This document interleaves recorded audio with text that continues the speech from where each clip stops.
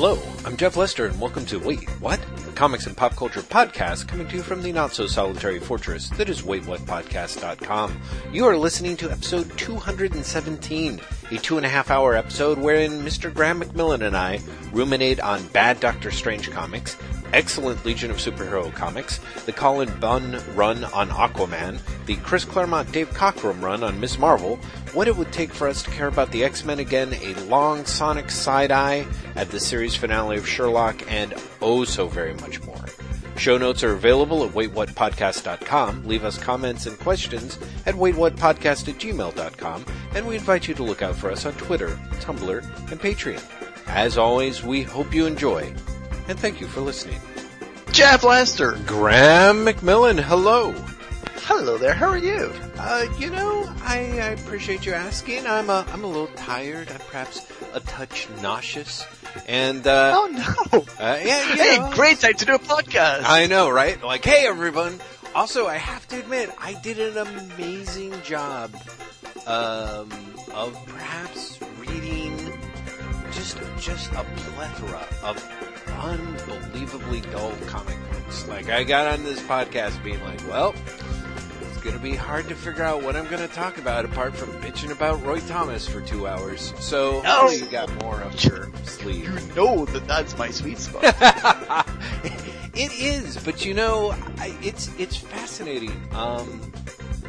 As you know, Jeff's been very free with the cash when it comes to his digital purchases, particularly around the first of the year. And before we go any further, yes, I'd just like to request, on behalf of me, and I suspect some of our listeners, the less you could refer to yourself in the third person, considering our new president of the United States does the same thing, the better. Ah, man, that...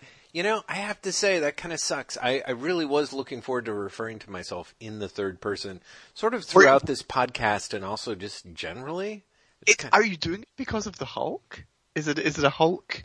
Maybe it would be. Yeah, it would be kind of Hulk-related. I did actually read a Hulk comic maybe about 20 minutes before we started this conversation. Oh, also, wait, what era of Hulk? Wow, the cross-referencing here is it's the Roy Thomas Herb Trimpe years. So what you're saying is you're as likely at any point to want to hug a deer as you are to go on a murderous rampage. I have to say that I feel maybe I'm not hugging deer. What's that? Was Len Wein the one who always had him like hugging deer and like landing up in mountains and being like, Hulk sees himself in a stream. Yes. Hulk is happy. Exactly. Whoever hit upon the idea of basically doing Hulk as Lenny from Of Mice and Men was really kind of a genius. And to be fair, I do not think that was Roy Thomas. Because Thomas is, at least in the issue that I just read. Well, so let me get around to explaining why I read that issue and how Roy Thomas comes into it. To return to speaking about myself, but in the first person this time, I basically bought a bunch of comics digitally recently, including the Doctor Strange Epic Collection that you will be happy/mortified to know collects most of the Steve Englehart Frank Brunner run, which you got up here. Which I purchased in front of your very face, and then later went on to sell. Not in front of your very face, along with just about every other printed comic. Two things. Not in front of me, but in front of my very face. It brings to mind, and I was there, I know this didn't happen, that you like peel the comics off one by one and like really stick them in my face and be like, look what I'm buying! And then like peel dollar bills off in front of my face. Look how much I'm paying for it! Well, I will say this, listeners. You may or may not remember, this is when Jeff got them for a fucking steal. Yes! I mean, how cheap was it? Jeff, you've disappeared. Stupid goddamn headset. Yes, I pushed the fucking mute button with my stupid oversized crotch. I don't know. Well, first of all, let's not go any further with that, but how much did you pay for it? It was one of those deals where at some point my bad math skills and the bad math skills of the incredibly amiable dude behind the counter. Also, you kind of bamboozled him. I'm not even sure you did it intentionally, but you managed to convince them that they were all like really cheap comics, and I don't think they were meant to be cheap comics. Okay, you make it sound like I'm way too much of a fancy Dan. Well, no, that's what I mean when I say like I'm not sure you meant to do it. No. Yeah, no. What happened was, as you recall, Graham, you took us to the store. Cloud9. Thank you. I was trying to remember the name of it. Street in Portland. In sunny Portland, Oregon. And, part of that was sarcastic. You go inside Cloud9.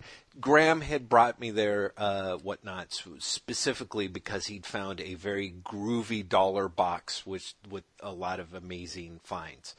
I was less grooved by the box and started digging around in some other boxes where I was finding amazing shit. Just amazing, like, I was salivating openly at some of the 70s DC comics that I was pulling out of there, including the huge chunk of post-Starlin Captain Marvel's Englehart's run.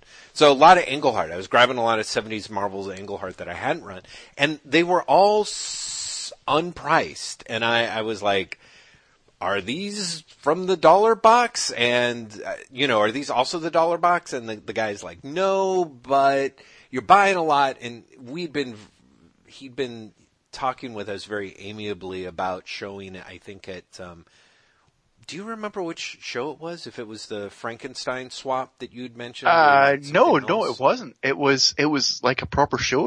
Oh, I think it was SPX. I think he was talking about it was. You're totally right. SPX. It was SPX. Yeah.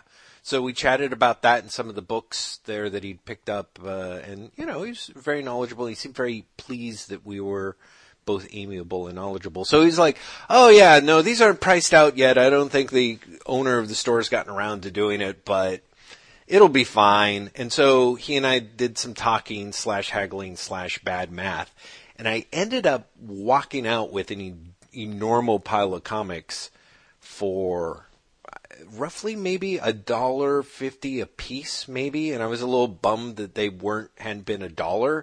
But you pointed out, you returned there like say a month later and had noticed that a lot of the same books had been priced at around $8 a pop or something. Yeah, I remember going back because I may be misremembering this part, but you hadn't finished the run. Yes, that's right. There was a couple of gaps, something, and I remember going back and being like, oh, maybe they've got more issues. And they didn't have the issues you didn't have, but they did have the issues, or other versions of the issues you had bought, and they were all like $7-8. Yeah. And I was like, oh, Jeff really fucking got away with a steal. Yes, exactly. But the funny part, at least for me, is,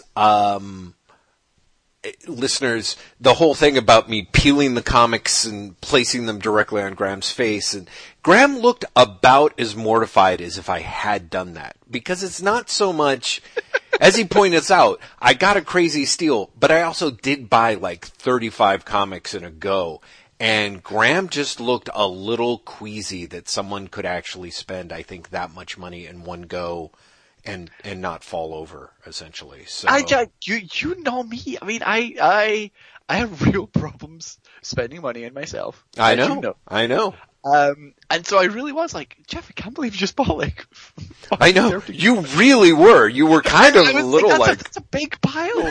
But the other thing that happened in the middle of this, you may not remember, is our respective spouses came in to check if we were done, and we weren't. And they pretty much were like, well, fuck you guys. Give us cash. We're going to another store.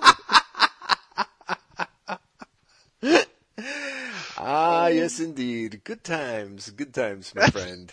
Okay, but wait. So, get back to the Roy Thomas, like, you bought the Doctor Strange Epic Collection. So the Doctor Strange Epic Collection digitally, which is volume 3 and comprises, the Englehart Bruner run, and I believe also the Englehart Colon stuff. Unfortunately, it has the issues before that, so I just got through reading Doctor Strange issues 180 through 183 by Roy Thomas, Gene Colan, and Tom Palmer, as well as Submariner 22 and Hulk, The Incredible Hulk 126, which lead up into To the Defenders. exactly right? the first issue of the Defenders. So That's wacky. I've read those issues recently as well.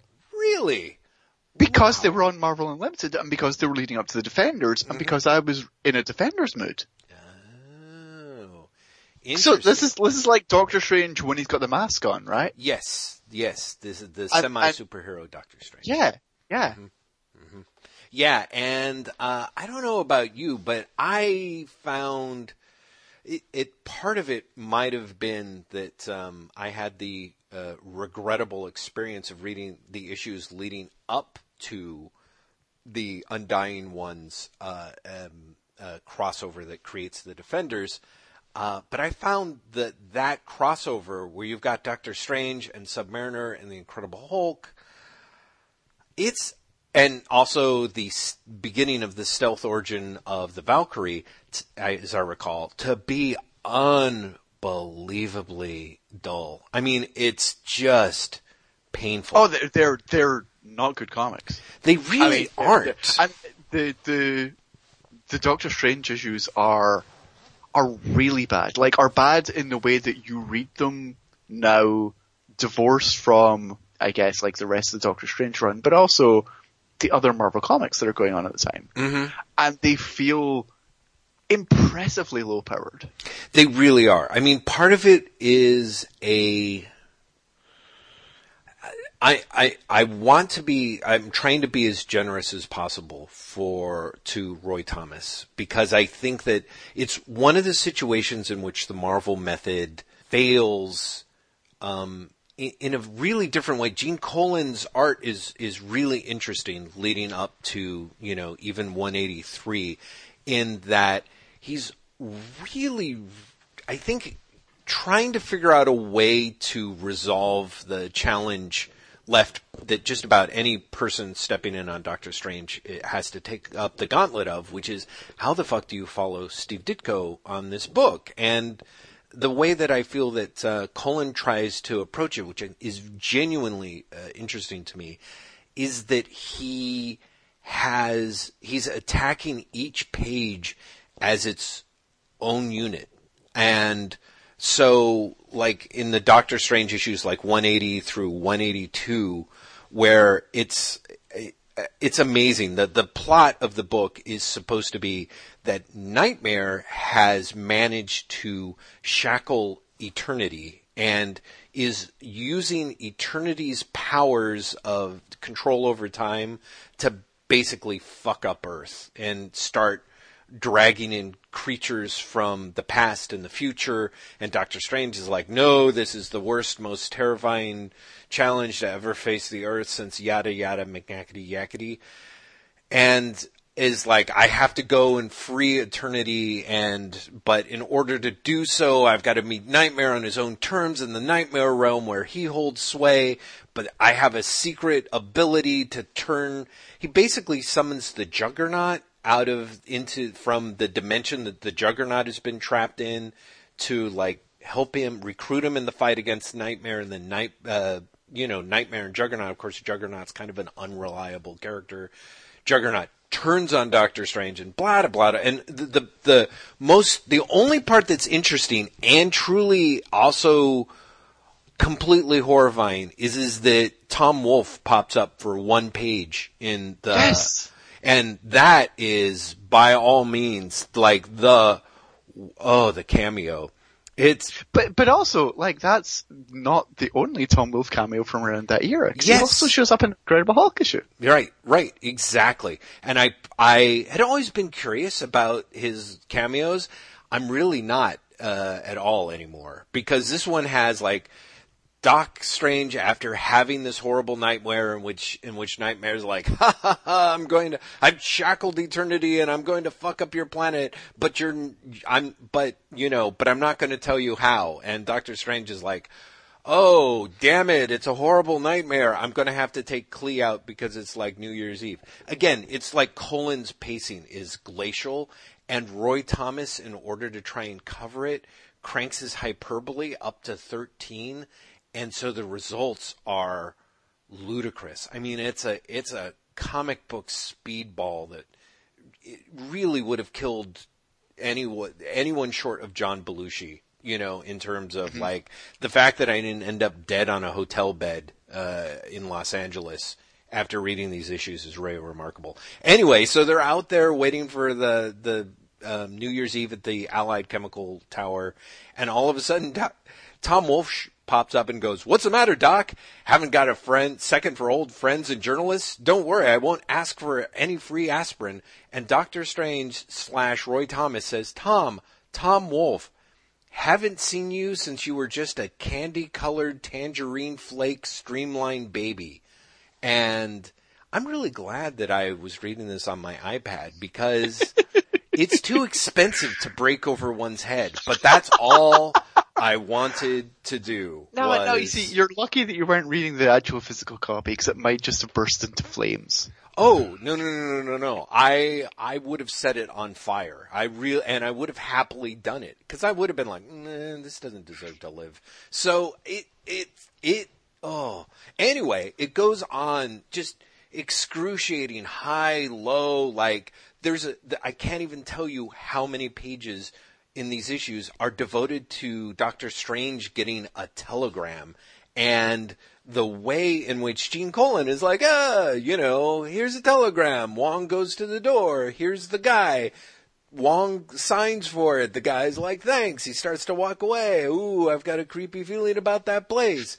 Then Wong's like, oh, this telegram. I should deliver this into the master. Oh, wait, no, he's got something on. I'll put it here.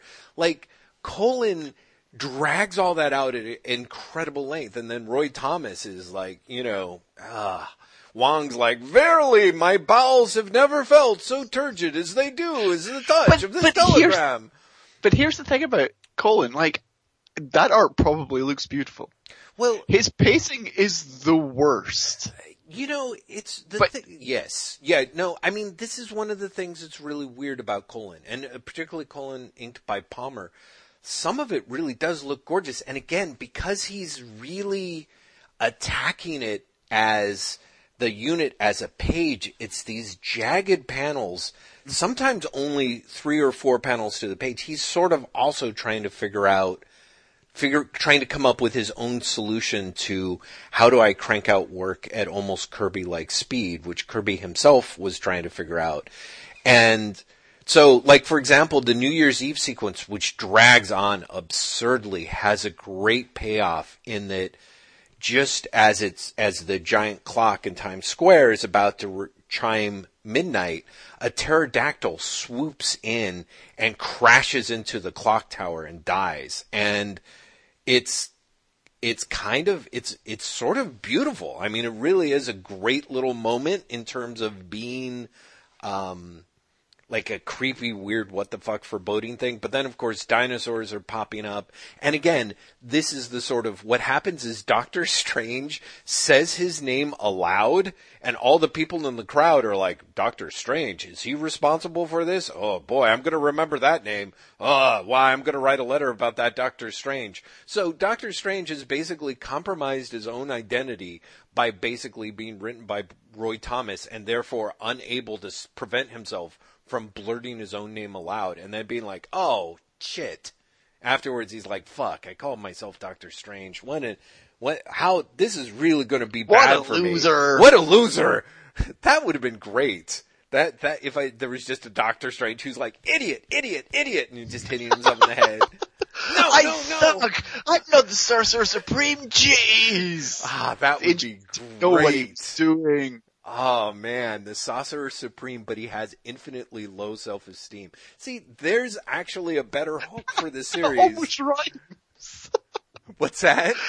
Almost rhymes. It feels like it should be like the start of something. The Sorcerer Supreme with low self-esteem. It's Doctor Strange. Doctor Strange. Yeah. Oh my God. Anyway, so so then we get to, I mean, here you again the distance between comics, their conception and their execution is something that I'm learning a lot about. I feel this year, for whatever reason, because I've been reading so much older stuff with like, I don't know, like some of the last scales of nostalgia sort of falling away.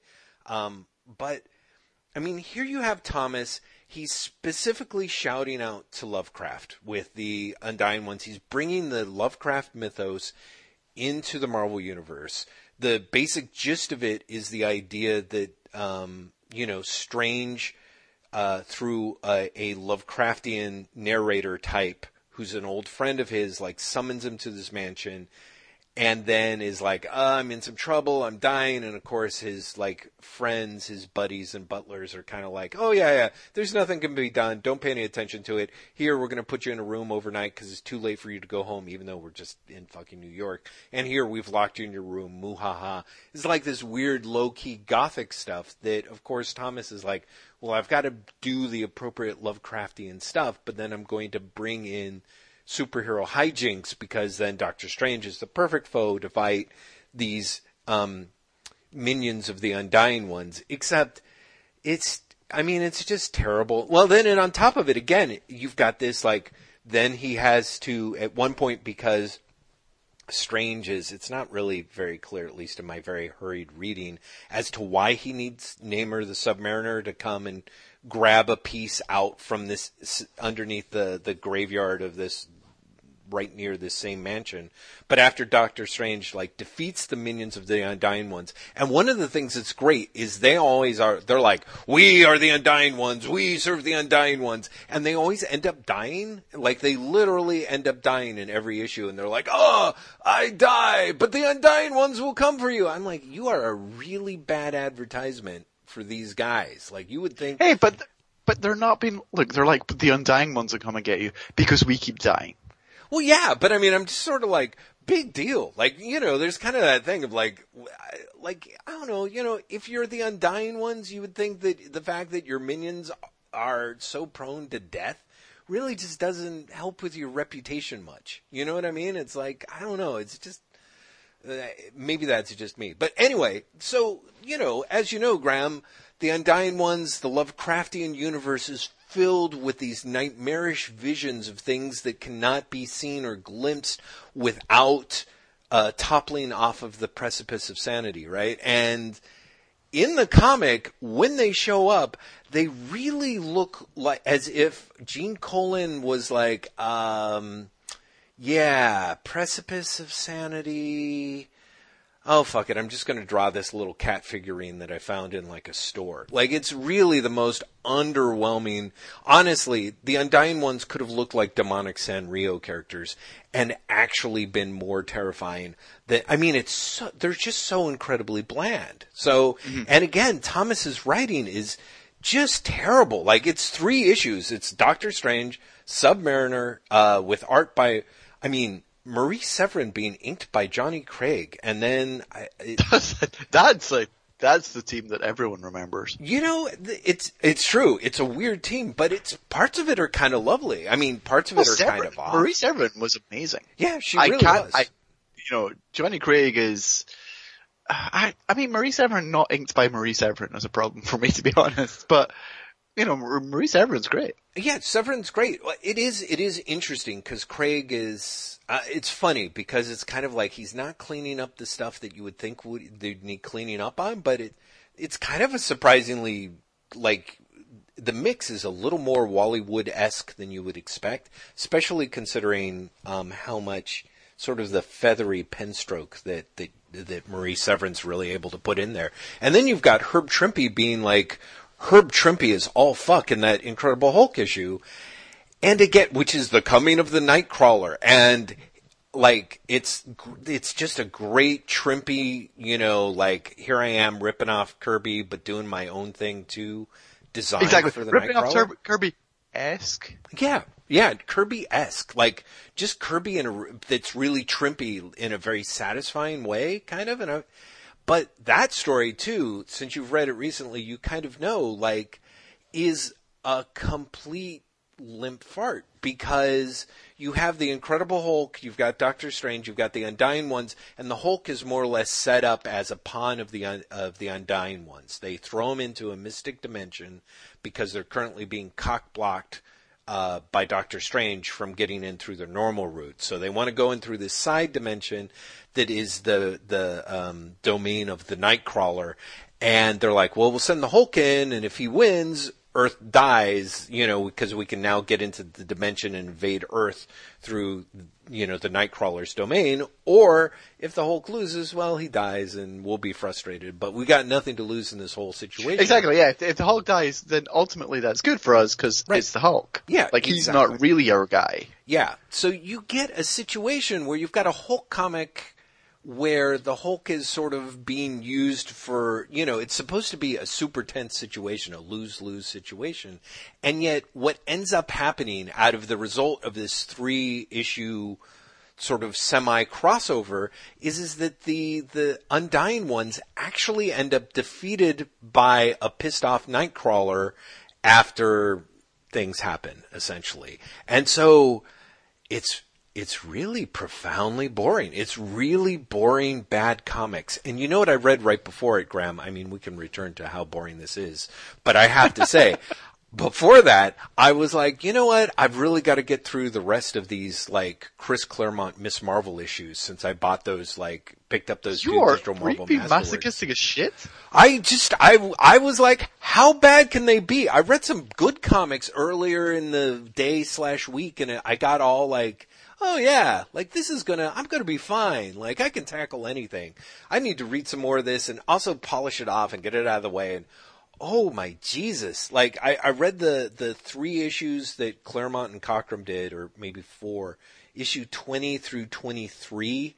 And then of course it gets canceled, but they still have issues 24 and 25 done that get reprinted in the 90s as part of Marvel's failed comic cavalcade or something like that, which I haven't read those issues, which is interesting because it's like Ms. Marvel meets Sabretooth, which I'm just like, oh man, that's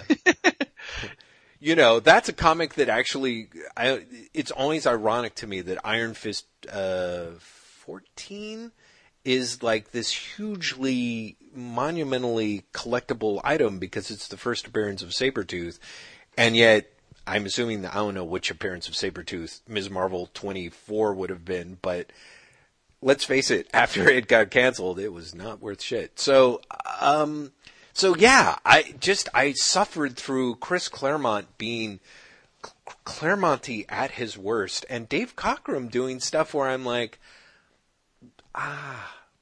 why don't I like this? Why is this just so bad? Why does this have to keep being more terrible?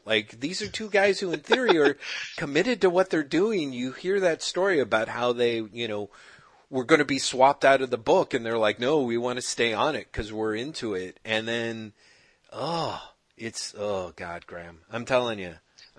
What's also funny is that it's Claremont and Cockrum. You know, you're like, they did fucking all new and all different X-Men. Yes. They did great stuff, not just good stuff, but great working stuff. together. Yeah. They did great stuff. Yep. So the idea that they then do a book, because Ms. Marvel is after that stuff, right? Yes. I'm not misremembering. No. The idea that they then go on through something that is a misfire. And I've only read an issue.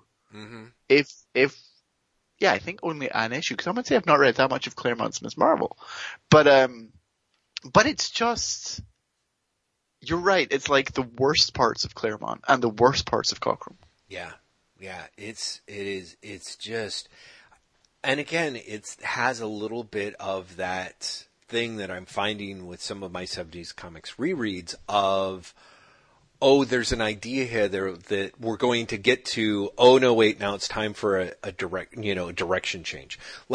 Carol Danvers finally gets fired by J. Jonah Jameson from Woman magazine, the magazine that she ends up starting all the way back in issue 1, 2 years, maybe more if it's a bi-monthly book, but it's years earlier and really early on. She's like, oh, I don't know how long I'm going to keep this job. And Claremont does the worst job moving the subplot forward, because there's even the person that she hires who's like, I'm going to have to take over this office from her, and Carol's a great person, but I can do this job better, but this makes me a terrible person, doesn't it? Oh, well, here comes my idiomatic expression while I'm drinking some coffee or something. It's like, ugh. So when she finally gets canned, it's so underwhelming, and but it's constant. It's Claremont trying to do that Claremont-y thing where he's like, even though I loved this job and sweated blood and built it up with my own hands and fingertips, I'm somehow strangely relieved. I'm like, dude, I read these last 21 issues. You did shit. You did not. You were we could put together every single panel that you were in the office working on the magazine over 23 issues, and it would barely add up to like 7 pages, maybe. It's ridiculous how little you worked on this, Carol. But of course, Claremont's like, oh, the ode, I knew this day would come, and yet it is as if I lost a child that I never knew that I had until now, ugh. Oh, God, Graham, bad comics. Please, save me from bad comics. Okay, I want to spin off of what you just said, though, about the Ms. Marvel issues that were cancelled and completed. You saw the Commandy book that came out this week, right? Oh, shit. No, I did not. Did that hit the stands? Not Commandy Challenge. That's next week. Yes. But they did a reprint of, Commandy 29 or something. Right. But it's got the 2 issues after the book was cancelled. Fuck, I knew that was coming out. And in fact, I might have it in the little pull box. But no, I did not realize that was out. That's out this week, yeah. Wow. God. It's like I think it's advertised as 80 pages, and I strangely think it's over 80 pages. Definitely digitally, it's like over 90 pages. Wow. Well, and it's interesting because they pretty much call it the Commandy Challenge issue 1, which reprints Commandy 32 from 1975, the origin, the great map. It's 91 pages for $8. Christ on a crutch. Well, find it now. Yeah. Okay, but also, so spinning off of that, you were like, yes. Save me from bad comics. I've been reading old comics this week, and I've been fucking loving them. Damn you. Loving them. Damn your eyes. But, I mean, they're ones I knew I loved. Yeah, that's true. I have been reaching out. I was rereading Legion of Superheroes. Mm-hmm. And that continues to just be just wonderful. And again, Cockrum, but good Cockrum. Yeah, pre-X-Men Cockrum, and he's great. Like, he's just having so much fun and changing costumes for no reason whatsoever, and you're like, this looks nuts. Good on you, Dave Cockrum. Yeah, totally. Besides that though, I worked through my random collection of 1980s and late 70s DC stuff. Mm-hmm. So Showcase issue 100, which I did pages from that on the Tumblr, is the Paul Levitz, Paul Kupperberg written, Joe Staten. Yeah. Team up of every character who has been in Showcase up until that point. We've talked about that issue and how much we both love it. So that's great. So great. World's Finest 300 is Dave Kraft, and is he the only one writing? Let's see.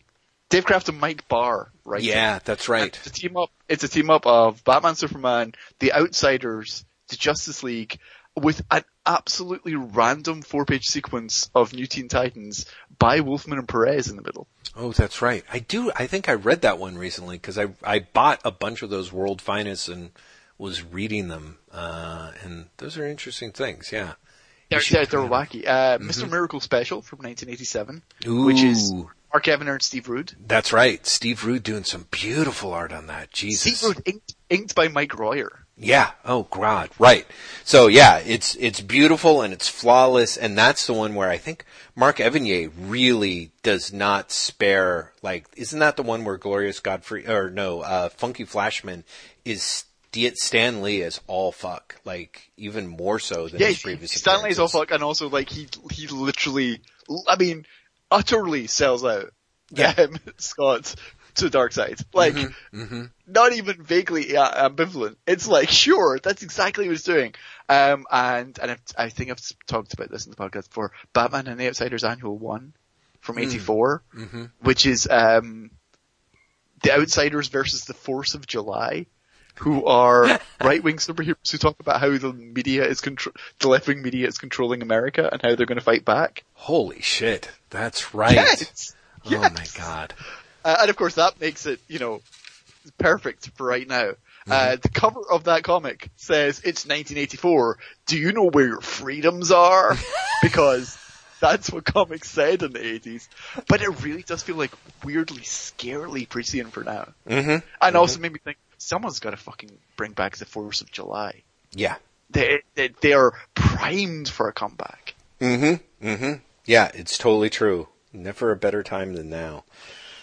But yeah, and also the Justice League arc just before Detroit, and then the first Detroit arc. Oh, wow. Well, I actually have read some comics that I really do like that I will get around to talking to later. I don't want you to totally cry for me, but that's really interesting. That I feel like most of the time it's like me being Mr. like, I read these old comics, and you're like, yes, I read 4 omnibuy from the library, but I also got all these new comics by DC. Oh, I also read like a bunch of other stuff. Like I read Cullen Bunn's entire Aquaman run, which was not a good idea. I say entire, it's only like 7 issues. He's not in the book for very. Oh, okay. But it's not good. It really. Have you read much Cullen Bunn?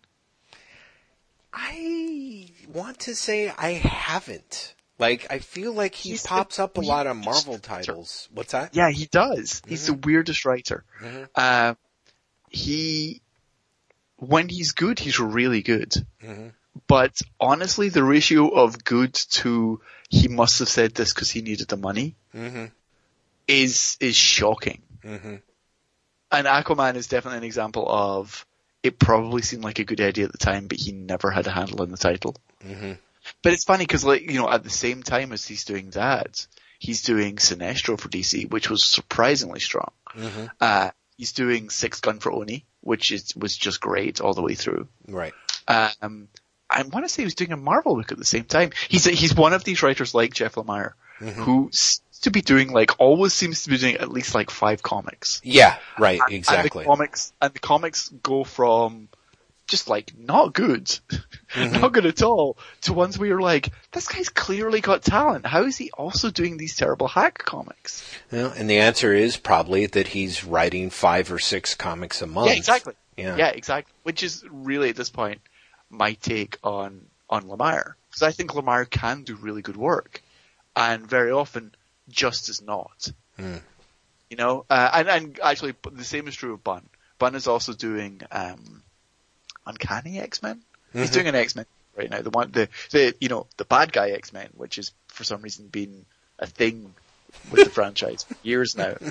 You have 72 teams of X-Men. One of them always has to be the morally ambiguous bad ones, doing the bad stuff that no one else wants to do because it's bad, but it's necessary, but it's bad.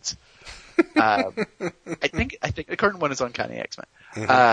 And it's just not a good comic, you know? And it's not that it's a shitty comic. It's that it's just not good. It has no strong direction, and it has no sense of momentum, and the characterization is there barely.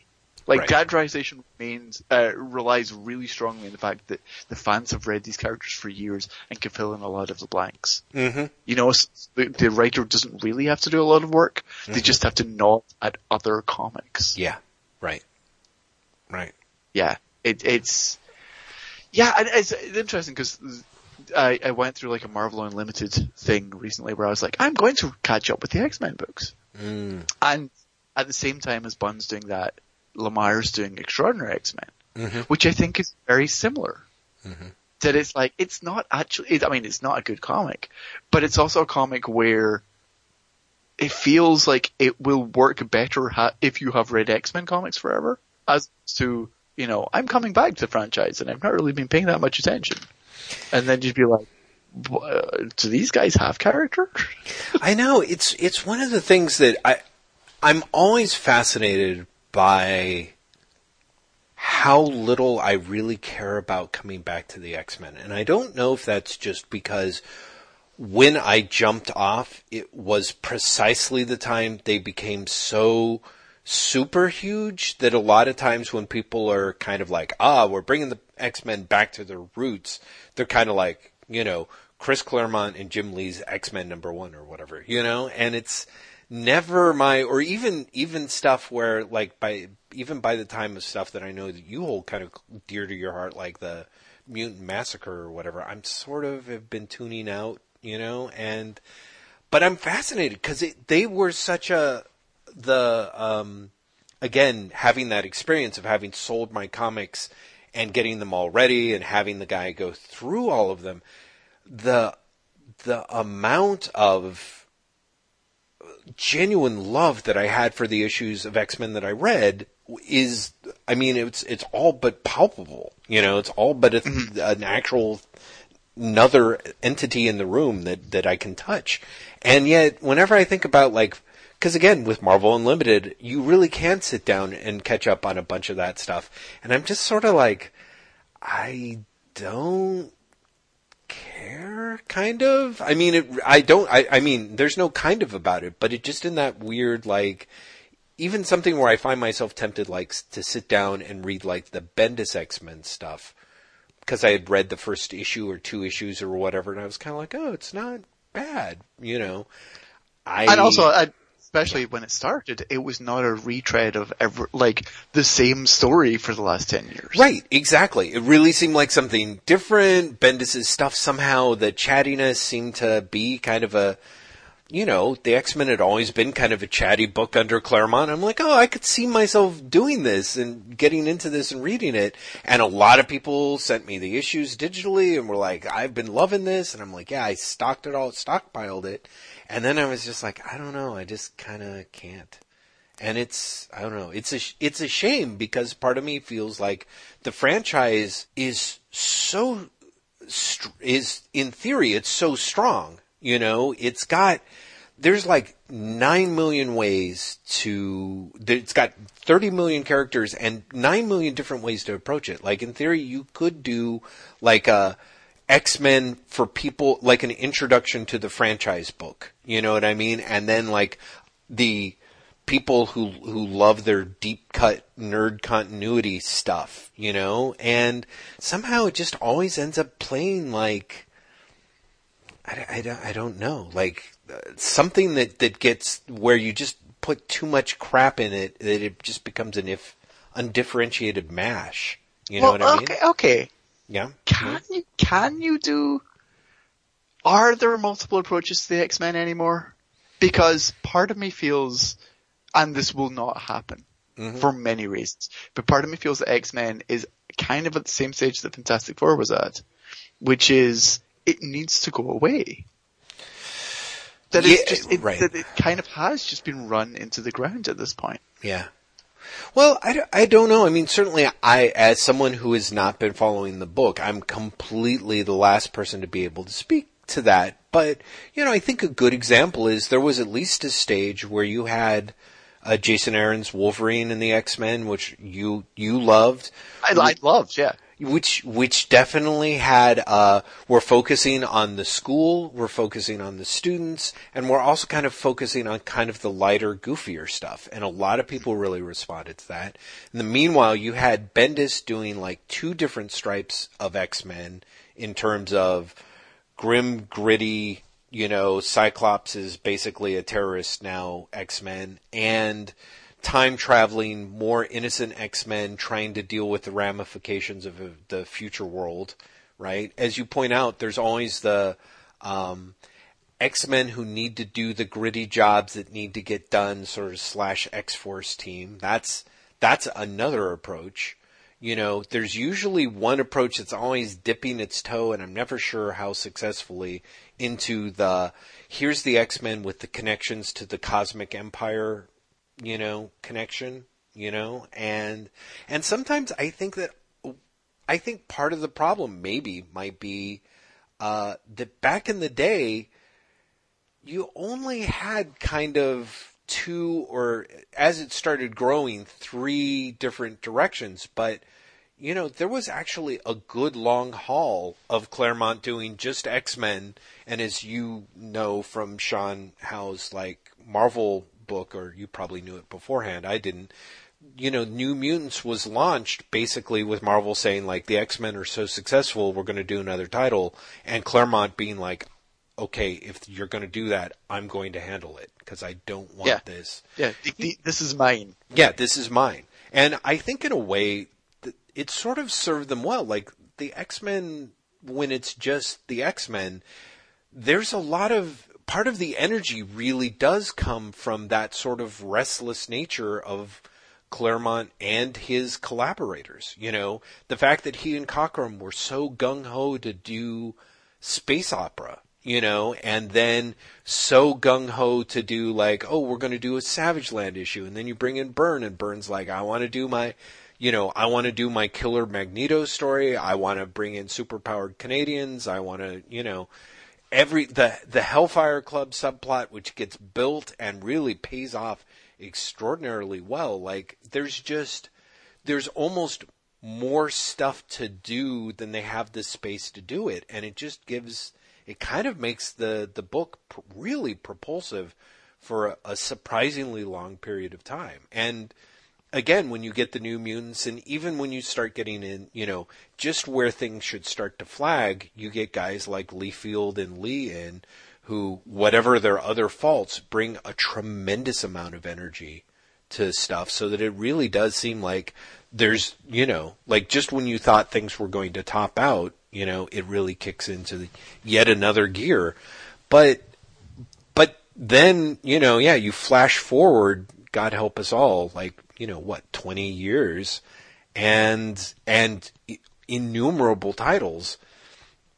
So I think I see your point. I think the X-Men could go away, and it might be good. Sometimes I just think that it might be better if it just got throttled back to just, you know, despite what I was just saying like 10 minutes ago, I'm like, yeah, maybe it'd be better if it was just one title, you know, where it finally has more space than not enough space to actually tell all the stories that it wants to tell. Well, part of my, and this I think is definitely nostalgia and being old. But part of the problem with the X-Men franchise for me these days is the fact that all of the comics are X-Men. That they are literally an interchangeable team. Mm-hmm. Whereas when I was reading X-Men, it was X-Men, New Mutants, and X-Factor. Right. And they had, like, they were different entities. They had, well, see, this is it. That's why I was like, different entities, but mission statements, so to speak. Yes, exactly. Right? But also, X-Factor and New Mutants' mission statement was very strict. Mm-hmm. And X-Men's was essentially everything else. Yeah, right. You know? Mm-hmm. But the fact that all of these teams are now the X-Men. Right. And the fact that there is this amorphous, you know, anyone could be a member of any team. Yeah, right. For any reason. Can be in X-Force, or can be in, you know, in Uncanny X-Men, or could be in All New X-Men, or could be in, you know, just the X-Men title. Yeah. Storm can be in Extraordinary X-Men and X-Men, and it's just, there's nothing, they feel, not just disconnected, but they feel utterly random. Yeah. It feels like there's no organic nature to any of these comics at all. Well, yeah, I mean I think that seems to be a problem that I feel like the Marvel franchise, Marvel has problems with more of its books than not, I think. But I think especially X-Men have had that problem for a while. 'Cause even when people were going to great lengths, editorial and the creators, you know, you had Gillen and Fraction, and the books were, I think this was even before Alonso got promoted, so he was technically overseeing all the books, but he had his assistant editors driving it. Like, there was kind of this feeling of like, okay, like the whole like Cyclops becoming, you know, an inversion of himself was kind of a tedious path, but there was kind of this idea of like, oh, this is a path and we're really going to play it out. You know, somehow it's, you know, but there's nothing organic about it, you know, and I think sometimes I worry that that's a problem with Marvel. Some of the fact that the books are so editorially driven, like you can have someone like a Lemire come into X-Men, but he's really just sort of serving the brand, you know? And I don't think... Well, that's just it. And so you get the relaunch now, which is coming up, and with the best will in the world to the people handling it, the fact that it's, was it Mark Guggenheim and Ardian Syaf and who is the other team? Dennis Hopeless. Is it Hopeless or is it Bunn? I could have sworn Bunn was doing one of the maybe not. Who's doing X-Men Blue? I thought that was Bunn, but maybe I'm wrong. Maybe it is. No, you're totally right. It is Bunn, because Hopeless is doing the Jean Grey title. Right. Wow. And who is drawing that comic? X-Men Gold is Mark Guggenheim and Arlene Saev, and X-Men Blue is Colin Bunn and George Molina. Mm-hmm. And it's not just that it's not a superstar team, but it's, at least my response when it was announced was kind of like, okay, sure, because it doesn't matter who writes and draws an X-Men comic anymore. Yeah. Yeah, I think there's, it feels like there's something to that. I don't know. I mean, for me, again, having dipped my toe out of it, there is a good, for me, well, hypothetically, what would be your team, I guess? Like, I'm you sure. Mean creative team or team of characters? Well, let's break it down into two different things. What is your version, what would be to this year's version of the Grant Morrison, Frank Quitely announcement for you? Like, you couldn't have Morrison and Quitely. You have to have, a team, So what are you grading this on? I just mean... Like, just a book I'd want to read, or a book that would have the same, like, cachet, the same, like, oh shit, I can't believe they got them? Well, I think, yeah, I'm assuming that there's that level of, like, a level of excitement. Okay, like it would be Tom King writing. Right, uh-huh. And art-wise, I really don't know. Mm-hmm. Art-wise, I genuinely don't know. Interesting. Yeah. Yeah, I can't think of an artist. What about you? It's so funny because I just had that, like, God, where would I go to? And I kind of had a little bit of that, oh yeah, I would totally go with Tom King as well. I'm not sure. Like, part of me is like, cause I'm sort of, I just feel so barely connected. Like, part of me is like, my default answer to anything is like, oh yeah, just give it to Tom Scioli. He can have a blank check to do whatever he wants. Sure, but at the same time, like, that's not realistic. I would read that, but it's not, that's like going, give it to Dan Clowes. Right. No, exactly. No? Yeah, I get that. Sure. And that is kind of my thing of like, I don't really, I feel so out of tune with that. Like, let's say that, I would love to have like Doug Mahnke draw a X-Men title, like the X-Men title, because I think his stuff would be really fun, like really just great. But yeah. Assuming that you don't have Tom King writing it, because King was the first place I went to as well. I'm trying to think who else I have that gets me kind of that excited about comics that I'm reading, and it's kind of hard for me because it's like a lot of the stuff that I'm reading, as I'm reading a lot of like, oh, good enough stuff. Like, yeah. I love Ryan North's Squirrel Girl, but I'm not sure I necessarily would want to read him on X-Men. Like, no, exactly true. Like, I can think of lots of other writers and artists whose stuff I like, but in terms of wanting to read their X-Men, but also having that level of fan excitement. Yeah. Like, well, first of all, I don't think there's that many creators out there that can actually do that anymore.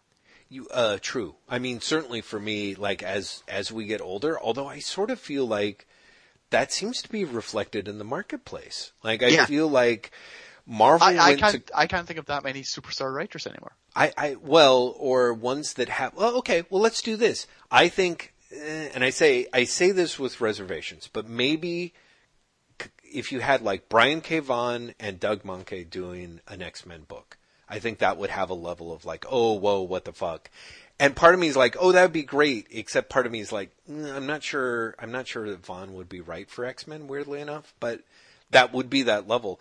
That's because you read his Ultimate X-Men way back in the day. Yeah, exactly. Well, I mean, he's changed. I feel like he's changed a little bit. I don't think his approach would he's not the same writer at all. You know what I mean? And so part of me is like, oh, that might be interesting, but I don't think it'd be like, oh my God, that's amazing, pants wetting, amazing. You know? Like, so I don't really know. As you point out, I feel like Marvel went to great lengths to build up a lot of dudes, you know, like Gillen and Fraction, and Hickman, and Remender, and basically a whole generation of guys who went to Image, you know, and I don't know if that's made Marvel more reluctant to build people up reputation wise, or, you know, again, there's just that idea of like the people who quote unquote break in at Marvel seem to have like more than enough work, and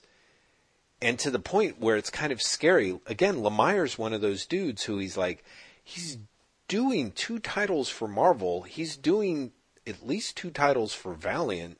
He's doing the Scott Snyder After Death book that he's drawing, and I think there's like 1 or 2 other titles that we're forgetting in there, you know?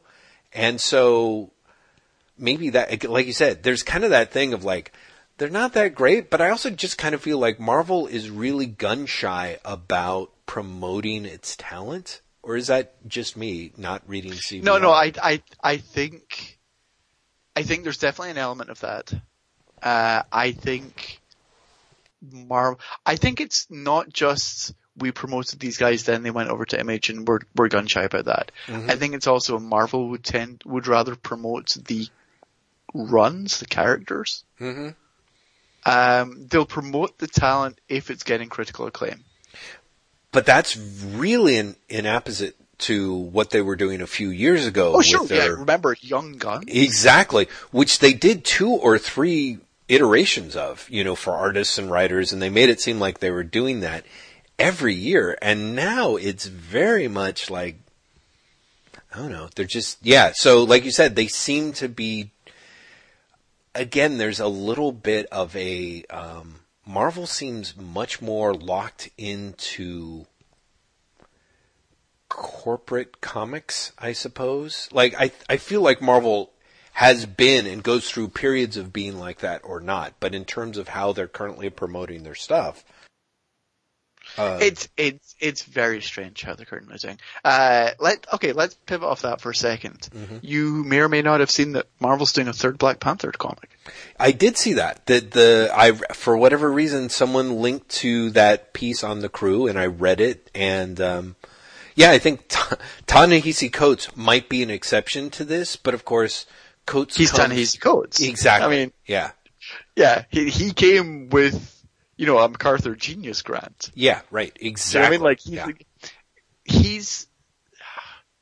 it's fascinating to me to watch what Marvel is doing around that. Mm-hmm. Because I honestly think that Coates is using his name in a way that no other creator has done at Marvel, but also could do at Marvel. Oh, yeah. By pushing for not only more books, but also new talent. Mm-hmm. Like the fact that Yona Harvey is co-writing this book. Yeah. The fact that Butch Guice is drawing it, to be honest, mm-hmm. feels very un-contemporary Marvel. Mm-hmm. You know, and I mean, the fact that we're getting 3 titles out of Black Panther feels very contemporary Marvel. Yeah, I was about to say, that feels contemporary. Also, Guice is sort of, he's been he was doing that he Winter comes Soldier. in and out. Exactly. So, I mean, like, that Winter Soldier stuff, if it had sold, it was kind of amazing. And again, maybe that's one of those things where Brubaker went in and really, you know, pitched or fought for doing the book with him. But, I mean, not only was the work pretty amazing to look at, but, I mean, maybe if it sold. But yeah, no, I agree that having him in there is, I think Coates has a level of influence. And, you know, it's so funny to pivot just a little bit. I was at Trader Joe's today shopping with my wife, and I was wearing my Black Panther shirt, and the Trader Joe's checkout person high-fived me. And then went on to talk about how excited she was about the Black Panther stuff and she said, she was like, I'm just very happy with the way comics are going in this really cool direction right now, that there's a lot of people of color and LGBT characters, and it's a really exciting time. I'm just really stoked as a nerd right now. And I'm like, that's fabulous. And I said, like, did you know they just announced that they're doing like yet another Black Panther title, The Crew, which is, characters of color protecting Harlem, and it's being written by Coates and this poet. And she was like, oh yeah, no, that's awesome. And then actually, interestingly enough, asked me if I'd read Batwoman. So I suspect that Batwoman was like one. I was like, yes, but I think I like the stuff that you probably didn't like, and vice versa. So, So which reminds me, did you read the Detective Comics issue, the first part of the Batwoman prologue? No. If it's a current book, I feel comfortable saying no. Yeah. It's current. It's God, I've forgotten his name. James Tynion is co-writing with Marguerite Bennett the storyline, and it's got art from Ben Oliver, and it's just. It is literally, it's the backdoor pilot for the Batwoman book. That's right. Oh, was this the one where a lot of people kind of lost their shit about the transgendered characters representation? Yes. Yeah, Victoria October. Right. It's really good. I mean, it's really good, but it's so funny because it's like the least backdoor pilot ever, if that makes sense. Right. Like, it really feels like they're like, you know what Detective Comics is about? Let's just put that on the far back burner for a while. And do this 2-part story.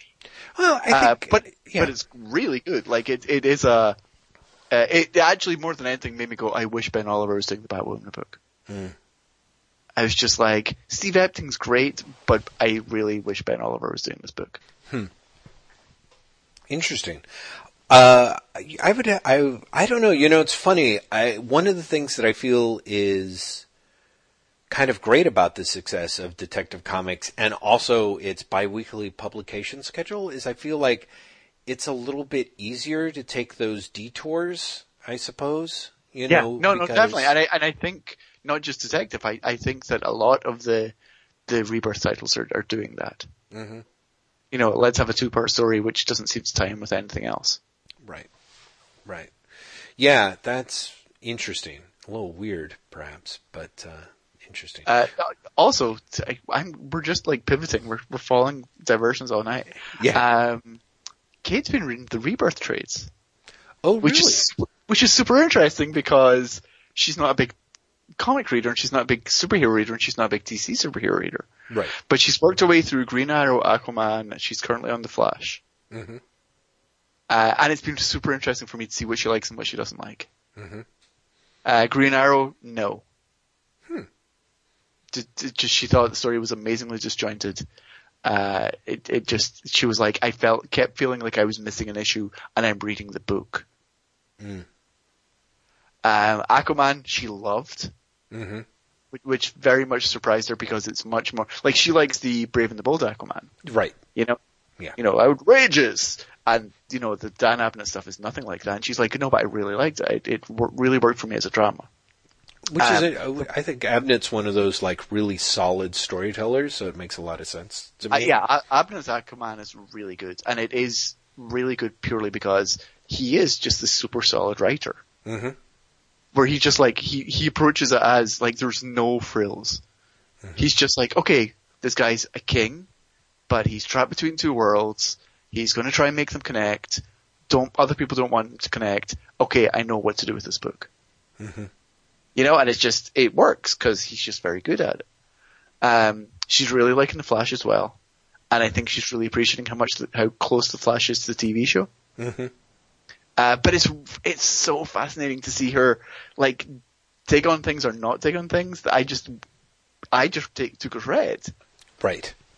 Do you know what I mean? It's fascinating because it's like, oh, these Rebirth books actually are working. Like, even Green Arrow, which she didn't like, she was like, no, but I get that it's a new start. I get that, like, I did not feel like I thought the storytelling was choppy. but I did not feel like I had to have read, 75 years of comics before I started it. Right.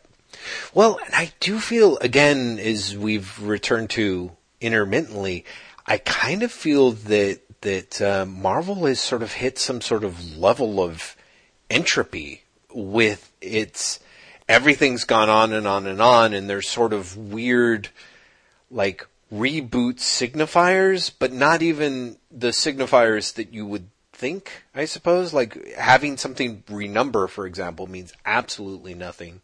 And yet you can find eras within the titles at which conceivably you could handle to someone.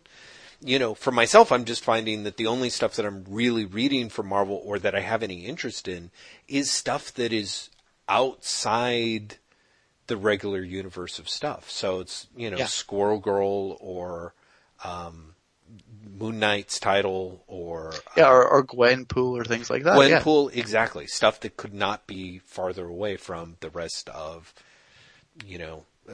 whatever particular product is in. Speaking of which, did you see or get or read the first issue of Marvel's new latest event, right? Where monsters dwell or monsters attack? Monsters Unleashed. Monsters Unleashed. Yeah. Monsters Unleashed, which came out this week, and I think by Friday they'd already announced there's going to be an ongoing series based on it. Yes, right, of course. Which is hardly a surprise and also very sad somehow, Right? It's like, oh come on, really? Yeah. Like, you couldn't even wait until the series was more than an issue in, or for that matter, even a week after the release of the first issue. Yeah, it's just kind of like, oh, wow. It really is the place your bets now as to whether it's going to last as many issues as The Fearless or, place your bets now is it's going to last as many issues as the fucking miniseries. Right. Like, are we really going to get issue 6 of Monsters Unleashed, the ongoing series? No. I think so. I don't think we are. I think we're going to get... We are, I think if we are, it's going to be the last issue. I think I think that it's 2 trades. I think if Marvel commits to anything, unless sales are abysmal, they're gonna shoot for at least 2 trades and see what happens. I think it's going to be 2 trades, but I think the first trade is going to be the miniseries. Oh, interesting. All right, that would make sense. Because I don't think the fact that they're launching an ongoing, literally the month after the miniseries ends, with the same fucking title, makes me think that there's just not going to be a sales bump. Yeah. I don't think it's going to get it's a new issue. I think everyone's going to be like, oh, it's the spin-off issue. It's the next issue. And I think the sales are going to plummet. I just don't think there's any real faith in the crossover itself, but maybe that's just me. I mean, I'm at such a remove from it. It's the weirdest crossover. Because, it's got the spin-off issues, but it kind of feels like no one's paying attention, including Marvel. Yeah. Well, it's so strange because I told you the high concept behind it, right? Or the original I should rephrase that. I told you the way that it was originally mentioned to me before it was announced. I don't think that you did, or if you did, it didn't stick in my little Teflon brain. It was sold to me as it's a celebration of Kirby's monster work to celebrate his 100th anniversary. Oh yeah, you did tell me that, and I gotta admit that sounded so bullshitish. It sort of fell out of my head almost immediately. But that's more interesting than it's monsters. They're fighting superheroes. Or the ongoing series, it's monsters, but they have a small kid who's their friend. That's honestly the hook of the fucking series. It's the monsters, but there's a 13-year-old boy who tells them what to do. Yeah, Oh, shit.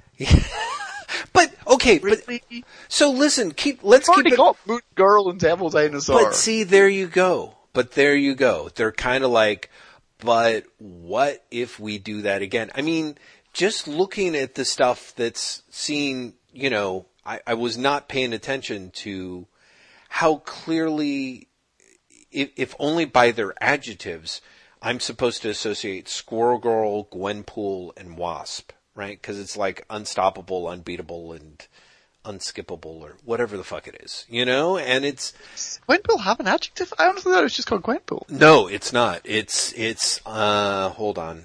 Cause I was remarking on it just recently. It's called the Unbelievable Gwenpool. Unbelievable Gwenpools. Yeah, see? So, they're all unsomethinged. And I'm like, huh. I mean, they're not the same book. They are and I forget, is Hellcat called something?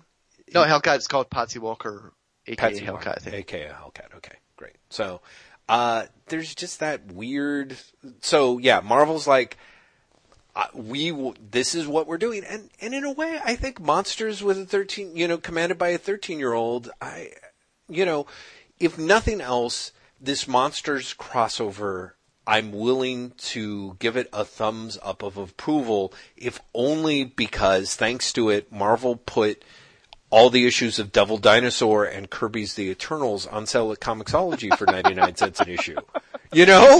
That is how you give Marvel passes these days. It totally is. No interest in your latest crossover. However, yeah, it did mean that I could pick up, Omega the Unknown, the entire run for $4.99.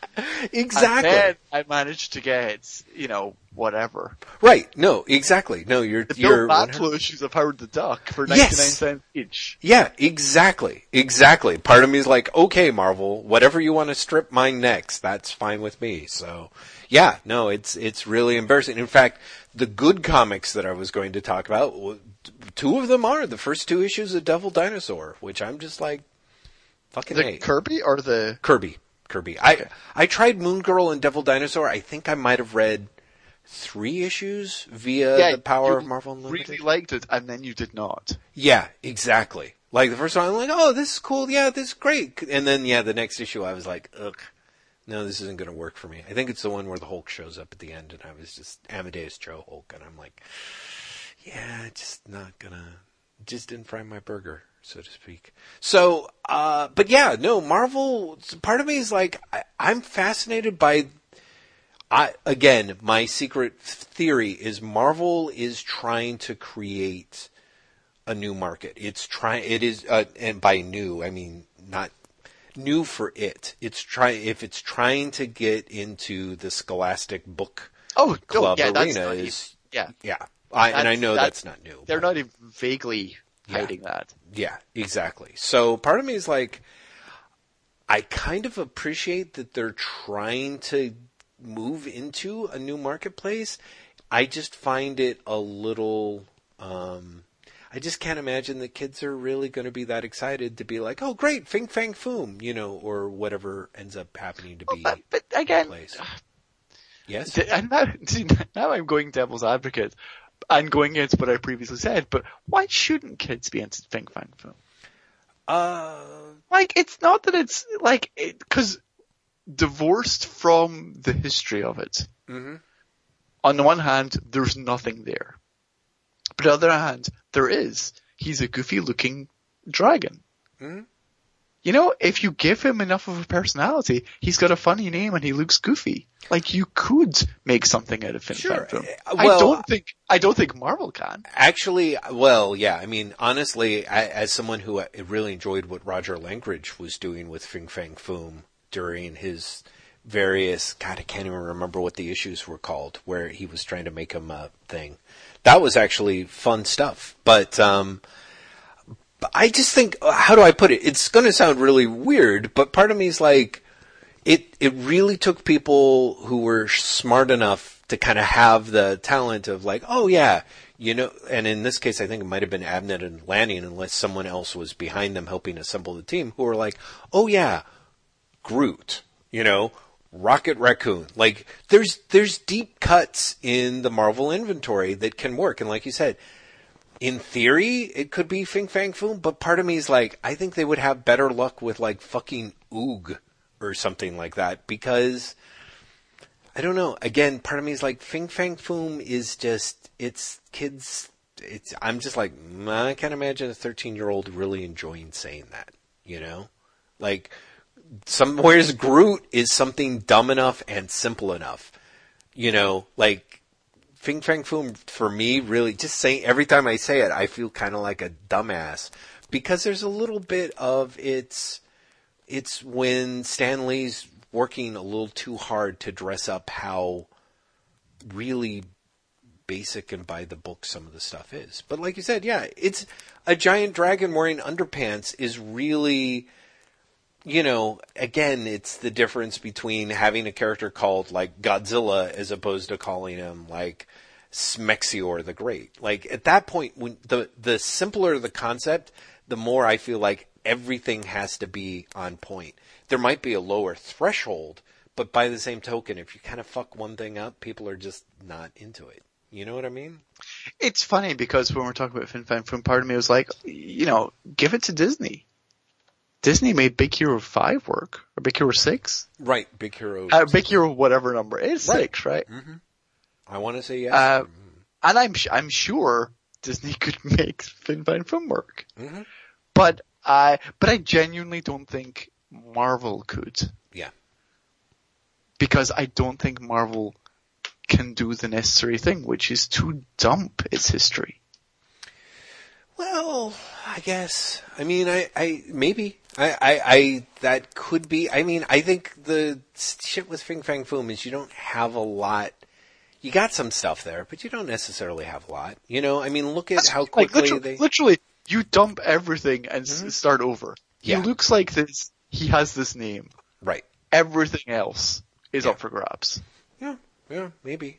I mean, I honestly was sort of surprised by how much, you know, Moon Girl and Devil Dinosaur made a point to bring in Moon Boy, even if it was just a kind of to kill him off. Yeah, shit on him and kill him. But right. I'm like, I mean, that's just it. Like, it's unnecessary, but it's also the Marvel way.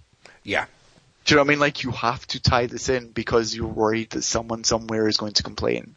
Yeah. And ironically, like, I think DC's problem is the opposite. Right. They're right. like, young animal. Yeah. And then people are like, is this part of like Rebirth? Like, and they're like, but look, Gerard Way. And he's like, yeah, all the published stuff counts. And you can just imagine DC being like, or does it? Right. Exactly. Well, you know. Wacky cutes. I always, as much as it pains me to interrupt you when you're doing your imitation of comic hucksters, I do want to say that I really enjoyed of the good comics that I read. I liked Cave Carson 4, and I fucking love Wild Dog. I have to say, like, having read the original 4 issues of Wild Dog, where I was like, oh, this isn't bad. And then I read the Wild Dog special. I'm like, fucking Wild Dog is great. Like, there's a fucking awesome...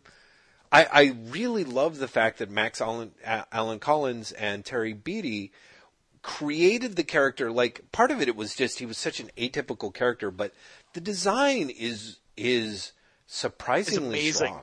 Like, it's... Yeah. The Wild Dog looks so good. Like, it's such a great design. It really is a good design. It's really interesting to me looking at Terry Beattie's work because Beattie is he's not a dynamic storyteller, you know, in the way that his stuff is laid out. It's very much from a different era. It's hardly surprising to me that, you know, he and Collins did Miss Tree, and then later I think they both go on and do Dick Tracy together, I think. Which is weird because Collins doesn't have any of Gould's dynamism. He kind of doesn't have dynamism in his storytelling, but his facility with drawing real people is he's got that classic ability to like draw 6 people and you can tell each one apart. Like, you know, he just does minor nuances, But the thing that's crazy about Wild Dog is, for me, it starts off with this great idea of like, here's a superhero, you don't know who it is. It could be one of these 4 guys, like the female reporters narrowed it down to one of the four guys, and you don't even know which one it is. And then in the last issue, you find out. And then what I think is kind of fabulous is then in the Wild Dogs special, Collins and Beatty have basically another card up their sleeve, which is, you know who that guy is, but all the other characters weren't red herrings. They're now the characters who more or less are trying to manipulate or drive that character in different ways. And it's... Do you want me to blow your mind a little? Sure. You're missing a whole middle chapter. Oh, really?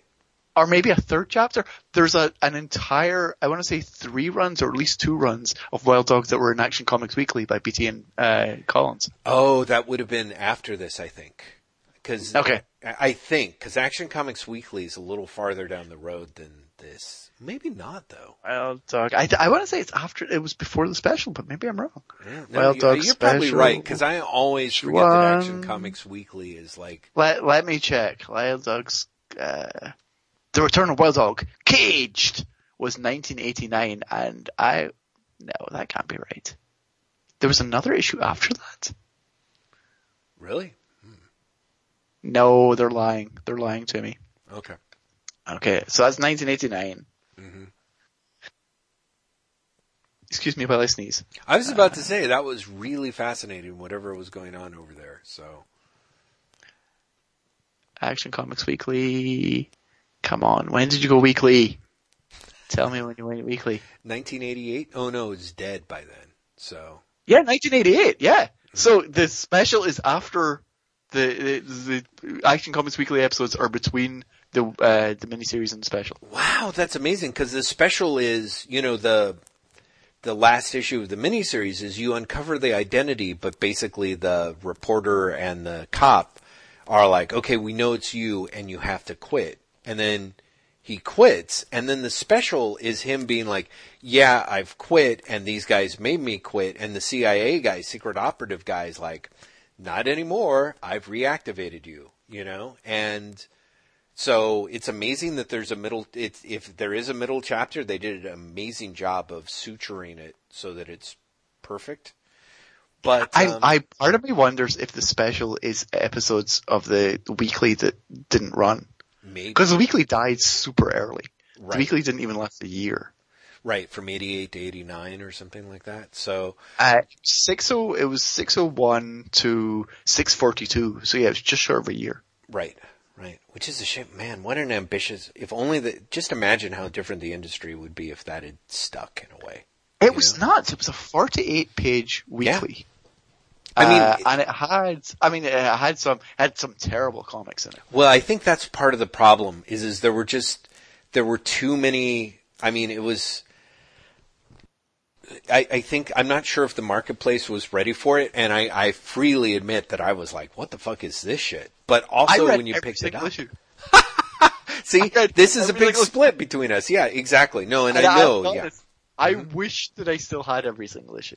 You know what? Honestly, looking at it, I had this thing of like, I would love to fucking buy these, because having dipped my toe into stuff like between 2000 AD and, here you have an attempt to do something like the manga model of everything that we've been saying. What let it down more than anything is that it was so many writers who didn't understand how to write short episodes. No, I think that's really it. Like I can see that because it's a real skill. But there's some great stuff in there. Peter David's Green Lantern is nuts. Is absolutely nuts because it not only posits but makes canon for the length of the run before it's very quickly ignored that Hal Jordan is brain damaged. Because the very idea that anyone could be without fear shows that there is something actually wrong with them. And it basically says, oh, you're brain damaged because you're a test pilot and you've crashed too many times. You have Wild Dog, which was nuts. You have Marty Pasco and Rick Birch's Black Hawk, which really was genuinely fucking great. Really good. What else was in there? There was... Marv Wolfman did like 2 Nightwing runs, which were just not about Nightwing, which was hilarious. They were both about Speedy, to the point where the second one was actually called Nightwing and Speedy. Because Wow. even the first one, like, was not a Nightwing story at all. Like, Nightwing was there, but he was standing beside everyone during the rest of the story. Kelly Jones is, Mike Byrne and Kelly Jones is Dead Man. Right, yeah. No, I mean, there's kind of, like, looking back on it, that and the Marvel Comics Weekly title, I wish, I would love to go back and buy those as well. Cause there's shit in there that cause I wasn't paying attention to, that they were like, okay, we'll bring back Gerber on Man-Thing, and okay, we'll bring back Don McGregor on Black Panther, and stuff that still isn't collected, like, that I'm just like, shit, I'd love to get my hands on. It upsets me so much that, Marvel Unlimited is like, we'll just do the Wolverine episodes. Oh, there's nothing worse when you see that it's on there and you're like, yes! And then it's like 11 pages and it's Larry Hama's Wolverine or whatever, and you're just like, no, but there's so much else in here. Exactly. And the cover's like, meanwhile you also get Wonder Man and Man-Thing and Luke Cage. Yeah, exactly. Like, I fucking read those stories. I know. I'm like, why didn't I fucking read this at the time? I was an idiot, you know. And it's sort of the same way with Action Comic Weekly. Wild Dog is a great fucking idea, especially if you make Wild Dog a little more, to me, unhinged, which they kind of hint at in the Wild Dog special, especially once you've got, he's actually a competent, hyper competent, his own guy kind of deal. But the fact that the CIA guy is basically able to take him and manipulate him into doing what he needs him to do, there is something that I'm like, I just think that that's just got such a great. I'm like, you can do a lot of stories on it, and it's kind of like the marketplace really wasn't ready for it then, in a way that I feel like the marketplace arguably is much more ready for it now. Well, there's just, I mean, there was, especially from DC, and this is partially because, like, I've picked up a lot of this really cheap since. Yeah. But there's so much stuff like that coming out. Like, do you remember Outcasts? Which was John Wagner, Alan Grant, and Cam Kennedy. Yeah, right. Doing a 12-issue series for DC. Mm-hmm. That is essentially a 2000 AD strip that they did for DC Comics. Yeah, right. No, I mean, I really do have to give them credit. Like, DC tried like shit to diversify their line, even in the 80s. I mean, it's one of those things, like, you mentioned putting Showcase 100 up at, over at the Tumblr. And one of the things that I do adore about that issue is that umbrella, for me, really opened my eyes to how much shit that DC had really jammed into Showcase. Like, if you look at the appropriate, you know, the various versions of Marvel Spotlight and Marvel Premiere, like, a lot of it's like same old, you know? Like, you'll get like, here's 8 issues of Iron Fist, and then here's a Hercules one-shot, and then here's that one issue of Submariner that, you know, got canceled out underneath us, and then there's the Warrior 3, and then there's, like, I don't know, you know, 10 issues of Moon Knight or something. You know, by contrast, by the time you get to that issue of Showcase 100, it's like, it's got the Sea Devils and Dolphin and Lois Lane and whoever the fucking fire dudes were, and the fire dude was just like called Fireman. Yeah. Hang on, I have it right beside me, and I think it actually says, okay, cast of characters from Showcase 100.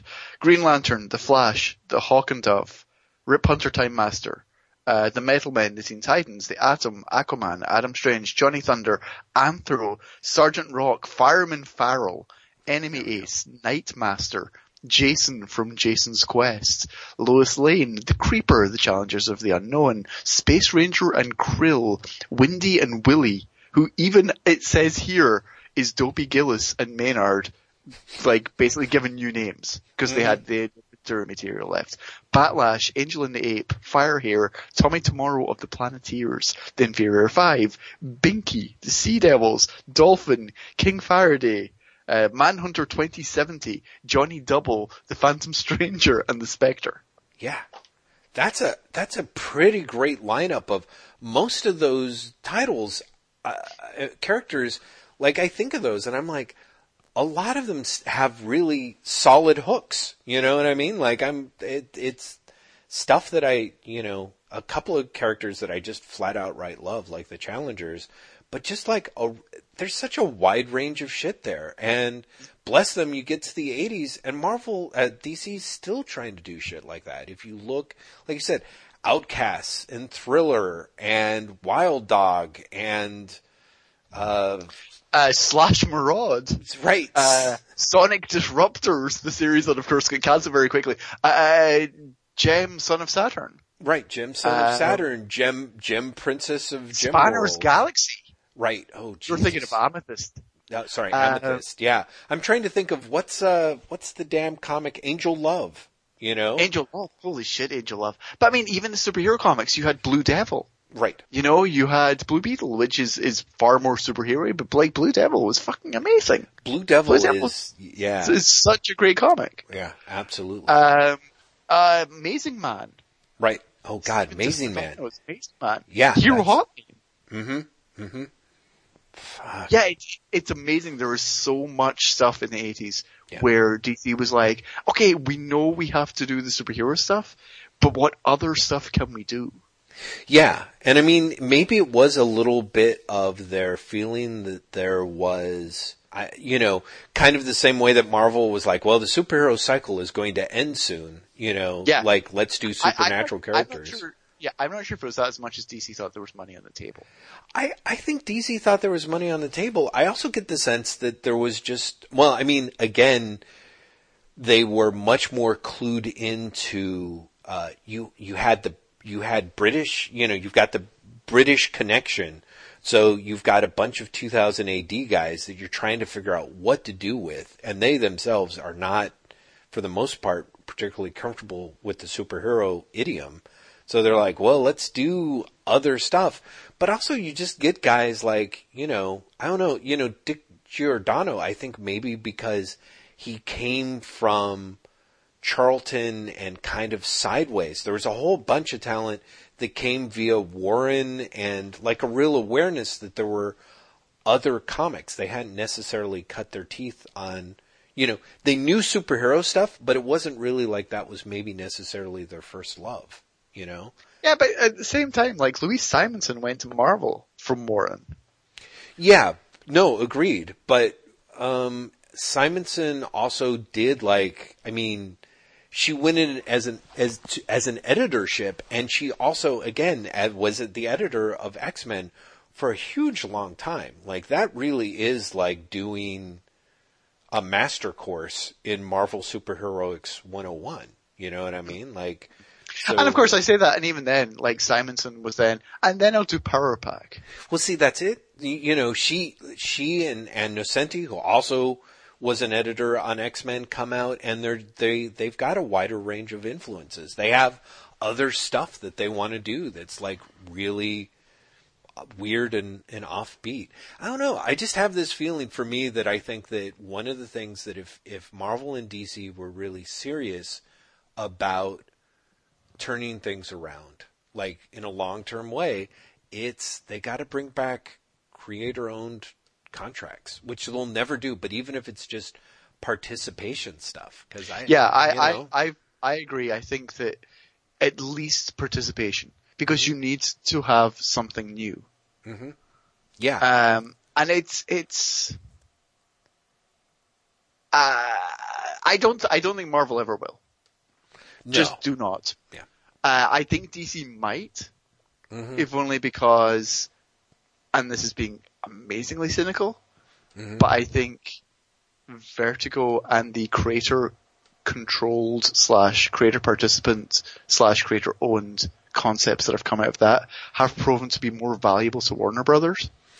Well, yeah, I mean, that's it. You look at something like iZombie, you look at something like the Losers movie, I mean, none of them are big successes, but iZombie is certainly making them a lot of money for something that was a really low-end investment.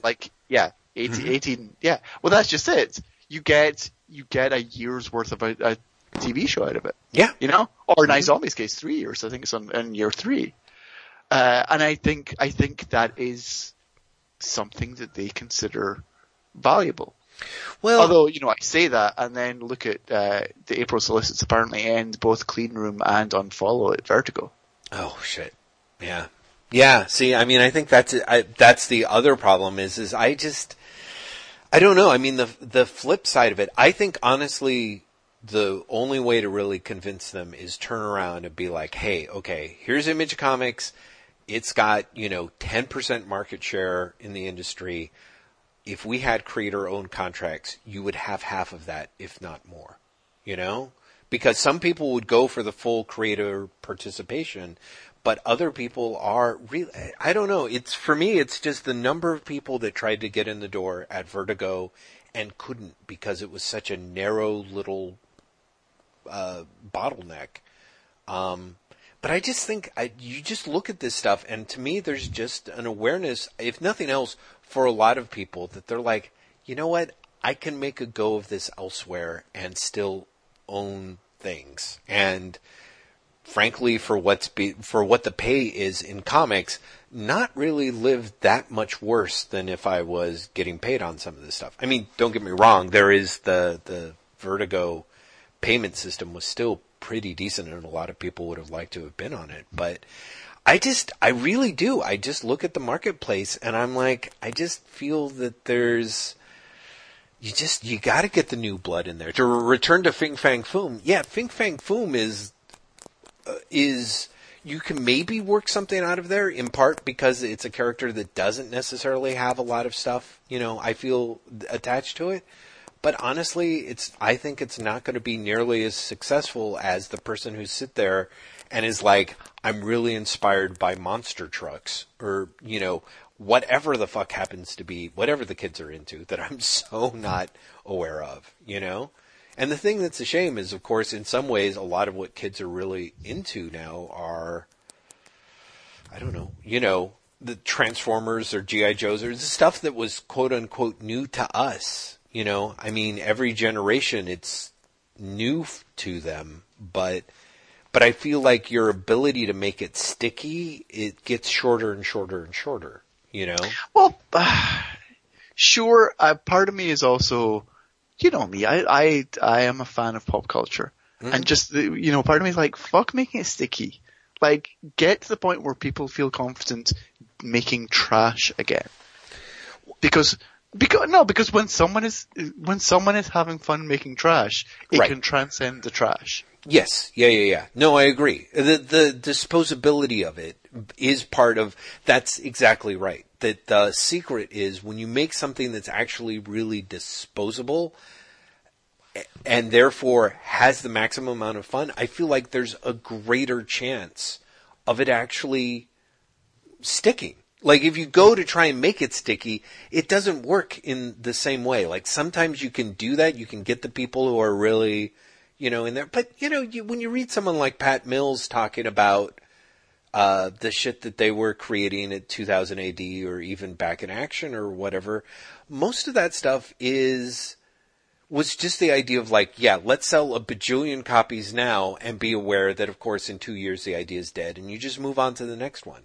Even someone like, Kirby in the 70s, I adore the fact that he's fucking doing Devil Dinosaur. Like, reading the first 2 issues of that and being like, how fucking strange that is, in a way that you've got this guy who builds an empire, and is still just like not gonna sit on his laurels. Like he had grown up with the comics industry being so cyclical that he himself really couldn't sort of sit still for it long enough, that he's just like, yeah, let's create more things. I was walking on my lunch break back from work, and there was like some Teenage Mutant Ninja Turtles billboard that's promoting some tie-in, like the New York City is using them as a way to get kids interested in New York or something, and it's like the Teenage Mutant Ninja Turtles take Manhattan, and I was just like, who would have thought, like, again, like you said, the disposability of it. Eastman and Laird did not sit down and be like, this is the idea that we are going to, that's going to be around for like 3 decades. They're like, this is our sort of like weird, loving parody, but serious take on, Frank Miller comics. and the X-Men and look at where it is like 30 years later. Like, you don't necessarily know what's going to stick, but yeah, like having stuff that's trashy, like Wild Dog is, again, it's just one of about a dozen things that Max Allan Collins has worked on over the decade. I'm sure I'm undercutting the number of things that he's done by at least a dozen, but I look at it now and I'm still like, the parts are good. Like, it was built to be like a story, and he was like, yeah, and I've even got the spin of, once you figure out which of these 4 characters it is, where to go with that next. But like, when I look at stuff, what's happening in TV and television, like, I'm like, honestly, Wild Dog would totally, again, it's like, this would work as a TV show, and you even have your season 2 of, once you spend the first season of figuring out who the character is and you think that's going to really end the premise, you've still got more places to go with it. And frankly, you've still got an absolutely fucking amazing design of a dude in a hockey mask and a sport jersey and camo pants that works, that fucking works. That's amazing. Yeah. That really is like, that beggars belief in a way. I'm going to pivot off this in the biggest pivot we've done yet. Oh my God. I've told you before about my love of The Good Place on NBC, right? I don't think that you have. I feel like it's universally accepted. Are you familiar with the show? I am familiar with the premise of the show. I have not started watching it, but I've heard great things about it. I am not going to say anything beyond this. A, it's been my favorite show this year on television. Right. B, the season finale was genuinely narratively perfect. It was, and I can't tell you why or give you any more hints. Mm-hmm. Suffice to say that the show posits a particular question. Uh-huh. And then the season finale answers that question in such a way that you're like, you are the smartest fucking show on television. Mm-hmm. People who watch the show will know what I'm talking about. Right. But they do something in the season finale which is, to play off what you're saying about Wild Dog, answers the question of the show up until that point, and then goes, oh, but here's the spin going forward. And instead of going, well, you've answered the question, I'm not interested. Right. You're left going, I want the next part now. Right now. Yeah, which is great. That's what it's supposed to do. And to pivot off your pivot, because it sounds like you had to be intentionally vague, let's talk about the exact opposite of that experience, which was the finale of season 4 of Sherlock. I don't know. As you know, I love Sherlock. I love Stephen Moffat. This season was rough, Jeff. Oh yeah, it really was, wasn't it? Motherfucking shit. Yeah, I was fascinated by it because, I have this thing that I'm just like, it's like, oh, okay, it's like you read the Gatkiss excuse, like when I was following Who a little bit and, with Sherlock, like, Sherlock would have like 3 episodes or 4 episodes. One of them would be a stinker, and I'm like, oh, okay, this is the one written by Mark Gatkiss. That's just the way it happens. So when season 4 opens and it's a Gatkiss episode, and I was like, oh, that's really, oh. And then the next episode, I was kind of like, I think this is good. It's certainly better than what became before it, Yes. Mm-hmm. Me too. And then the cliffhanger of the second episode, you're like, this could be a jumping the shark moment. Yeah. But the rest of the episode has been pretty strong. I'll see where they go. Yes. And then the third episode was like, fuck y'all! Yeah, exactly. It really was whatever the next level you do to the shark. Well, maybe it's a fucking the shark moment, No, but it really was. It was amazing. And there were individual moments in there which I really liked. I really liked the Moriarty reveal in that it made it look like Moriarty was coming in, and then midway through this, they're like, 5 years ago. Yes. Like, I loved that. That was beautiful. Yeah, no, that moment right there was great. And that's one of the things that I thought was really interesting about that season finale is that part was great. There were lots of little individual parts that were great, like wonderful and delightful. Yeah, that really, really worked. And then, but as a whole, it was terrible. It was terrible as a whole. There was also parts that really, really, really didn't work. Yeah. Like, in general, the explosion in the flat that they jumped out of in the most unconvincing explosion that's ever been seen on television. Yeah. Was just like, are you taking the piss? Yeah. Because it seems like you're taking the piss. I think there was also some level at which, for me, the season finale of Sherlock is, and I could be wrong, but for myself, it was like, okay, Moffat's shtick, or to be generous, Moffat and Gatkus's shtick is essentially exhausted. But they really did exhaust it. Like, by the time of that episode, like maybe 2/3 of it, like one of the great things about the Moriarty twist and reveal is all throughout they keep doing their, like, we're going to have our cake and eat it too, of like Moriarty's dead, but he's not, but he is, but he's not. And when you get that reveal and he shows up on the helicopter and his triumphant, showing up exactly the way that you would expect him to, as a triumphant return, and then more or less the genius of it being 5 years earlier, and you kind of realize that Moriarty basically enters every room like that forever, his entire life, and you're like, oh, that's kind of a genius little bit. But the rest of it is all that kind of, we're going to spin on the twist and the twist and the twist that has the twist and the spin. And then it's not going to be the thing, like halfway through the whole, I don't know about you, but the whole framing element of the little girl on the airplane, like, I don't know about you, but for me, even as a guy who doesn't really watch a lot of Moffat, I'm like, 40 minutes in, I'm like, okay, I'm calling bullshit on the whole thing. That scenario doesn't exist. Yes. To be fair, I did that, like, really, like, pretty much as soon as they went, oh no, there's a plane crashing, cut to Sherlock, I was like, so they're like, that's not real somehow. Right. Yeah, exactly. Like, exactly. It's a flashback or something, and as soon as they were like, she's calling in, I was like, oh no, it's got to be fake. Especially when, like, we've knocked you out and you're still, like, in this plane and no one has woken up. The part where it was like, you've been out for hours, and I was like, no, that's actually impossible. Yeah.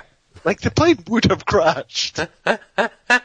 Yeah, no, there was just various levels where I was just, I mean, I had that suspicion immediately, but it was a little bit of, by season 4, it was, and that last episode, I'm like, they managed to drive all their tricks into the ground, and even somehow doing, by basically throwing them at you like 3 times as fast, didn't make it any better. It somehow managed to make it worse. Which there was far too much. There was far too much in the episode. Yeah. And just the continual, like, but no! But no!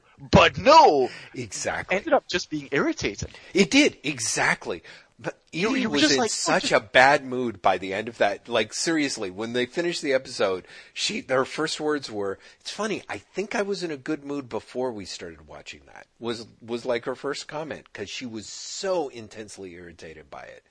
And it really was this thing of like, wow, it was a really, it was the opposite. It was somehow a swan song that was a belly flop. Like, you look at all the pieces of it, and I'm like, I'm sure they thought that what they were doing was great.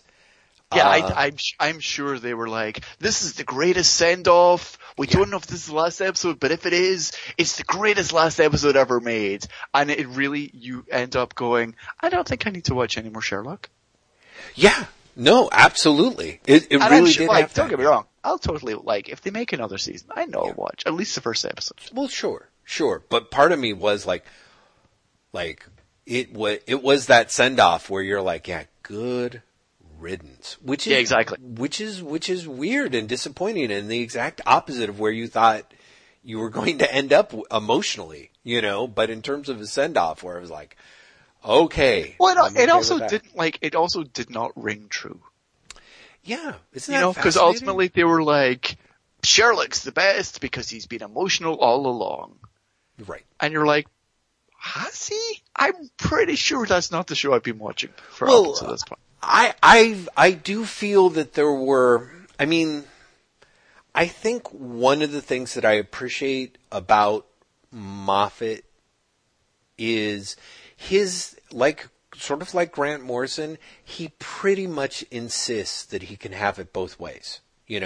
There's always this level of like, no, I can have my cake and eat it too, which is really served him surprisingly well in stuff like Doctor Who, where essentially you've got the show working at cross purposes so much of the time, at least in tonally, and with Sherlock, it was sort of the same thing of like, they're like, oh, we're totally going to be able to have it both ways. We're going to be able to have, sure, we're going to actually show, and this was very much what they felt like they were working super hard on in the fourth season of like, no, Sherlock has feelings. In fact, he has all the feels.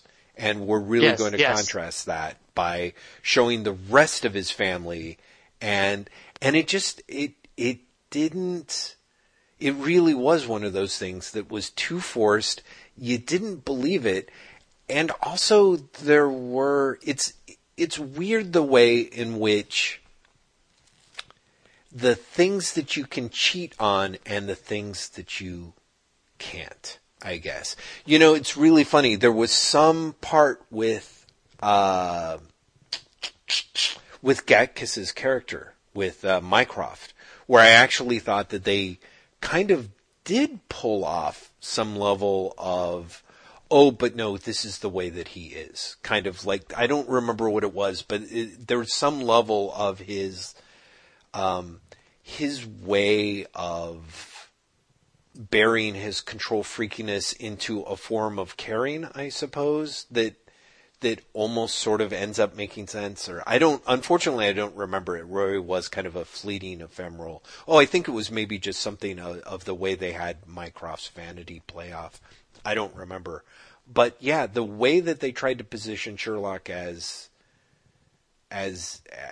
someone who ended up having to become what he became because of the influences of everyone else, it really didn't ring true. It really did. The cheats were really bad. And I guess it's that thing of, you can cheat all these other things, but if you really cheat your conception of your character,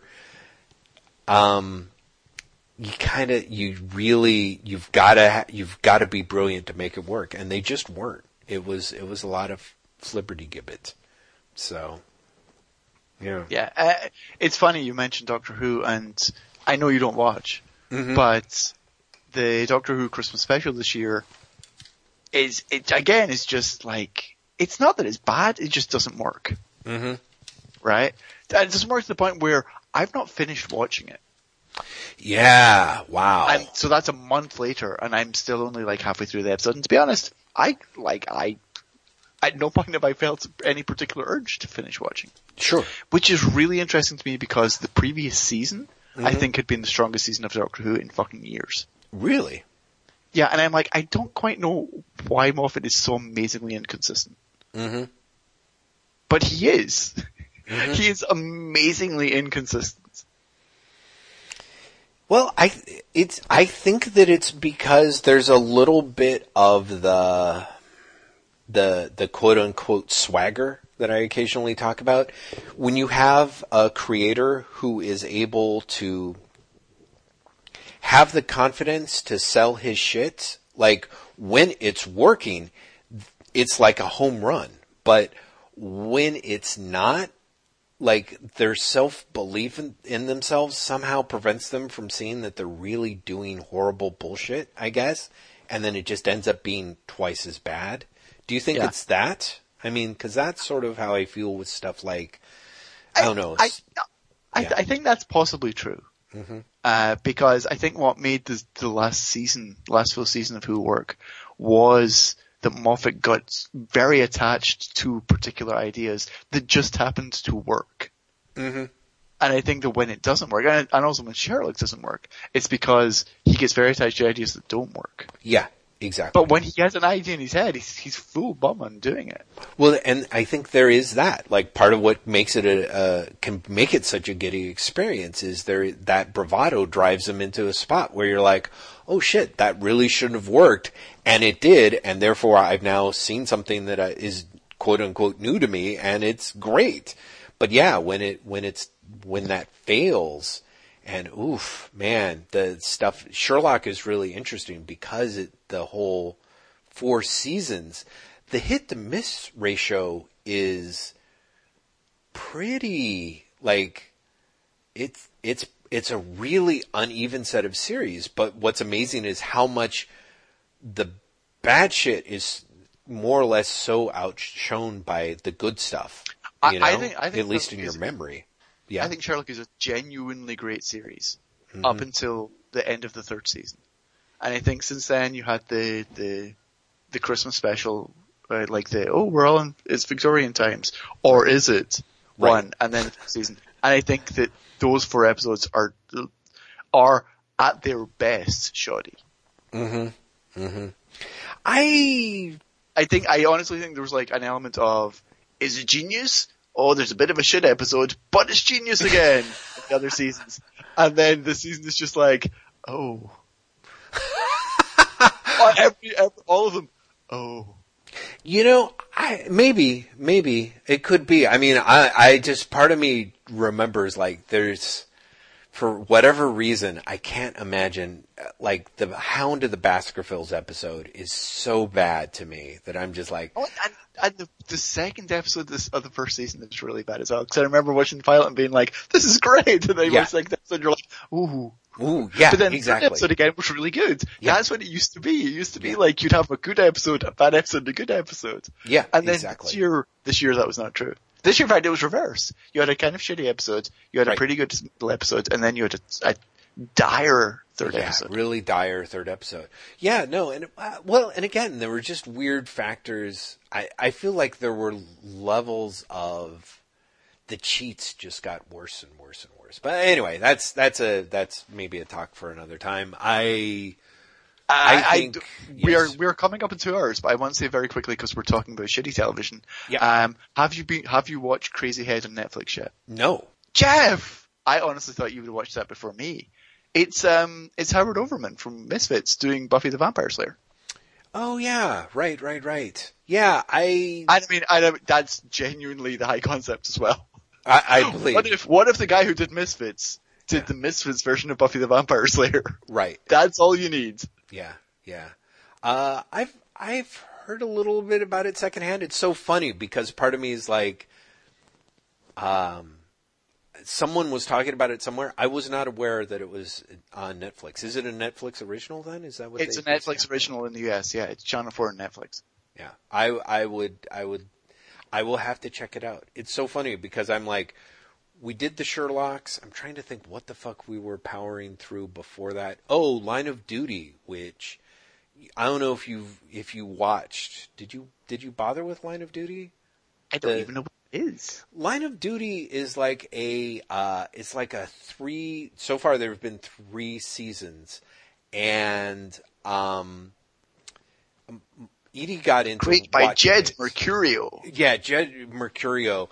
The first season is kind of like, he's like, oh, I've got this idea for this sort of trashy, crime series that's about cops who investigate crooked cops and the fight between, basically how much the people who are the crooked cops and how much the good guys, like the blending. And then the people at Sky TV or whatever were like, sure, as long as you make it more like The Wire. So the first season has such weird bolted on pieces that are just stolen outright from The Wire and don't really work. And, but there's some really sort of strangely enjoyable performances in it. And there's some great writing, and it's funny because I know that the Travis Bickle guys have covered it, and I'd be curious to see what they would say about it. But because I imagine the shittiness would really be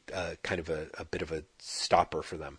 But what I love, and you may not dig, is as someone who really loves James Ellroy stuff, there's a lot of interrogation sequences between the Anti-Corruption Task Force, AC-12, the members of that, and the various crooked cops. And one of the things that's fun about each series is they more or less either don't go where you think, or they spend much more, they get there much faster than you would think. Like the first series of Line of Duty has a crooked cop who's being manipulated by his mistress in like the first episode. And you're like, okay, well, I can see where this is going to end up.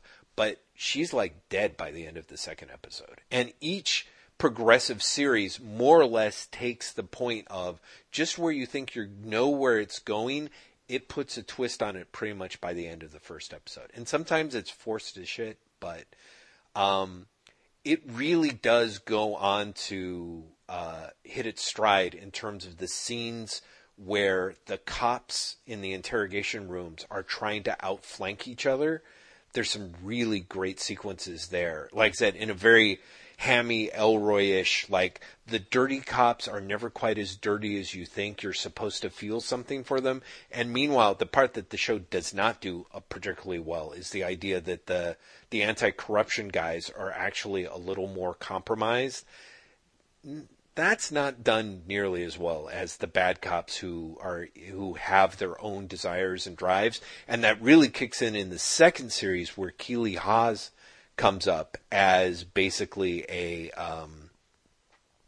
police inspector who the only thing she loves is basically being a cop, and she's under suspicion of being on the payroll to help kill off a witness in witness protection, and the whole investigation of her and where that goes.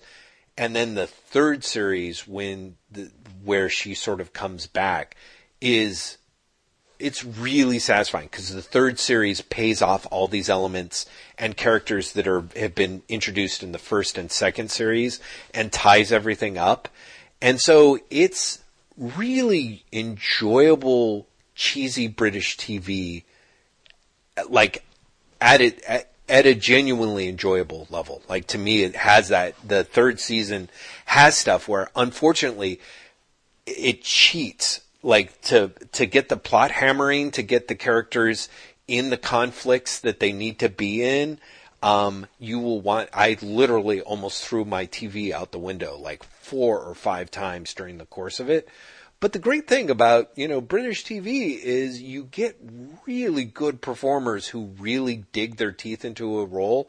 And again, it had that kind of like, oh, this is great. This is like third season of Cracker great, which hopefully that's the right season that I'm thinking of. But anyway. Is this on Hulu? It is on, I think it is on Hulu. In fact, we watched it on Hulu. And, I don't necessarily know if it would be your thing per se. Oh, I have so much to watch that I will. Yeah, you'll like, even if I'm like, I'll get around to it, then I'll get around to it like this summer. Oh, Jesus. Yeah, no, exactly. Tell me about it. Yeah.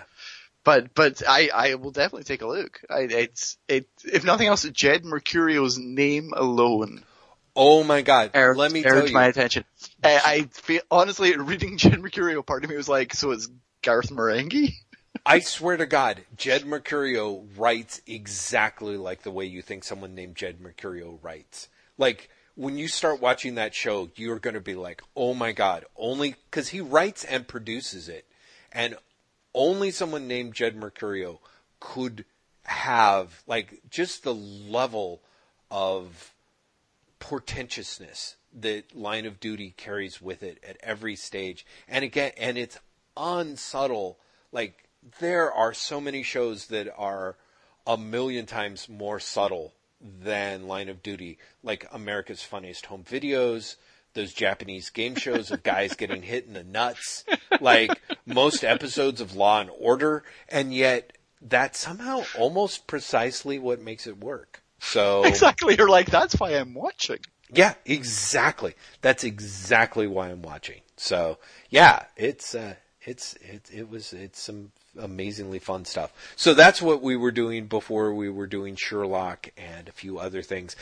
For people who, of course, absolutely do not care about this, my beloved Nashville, which I was sort of horrified to see get canceled and then come back to country music television.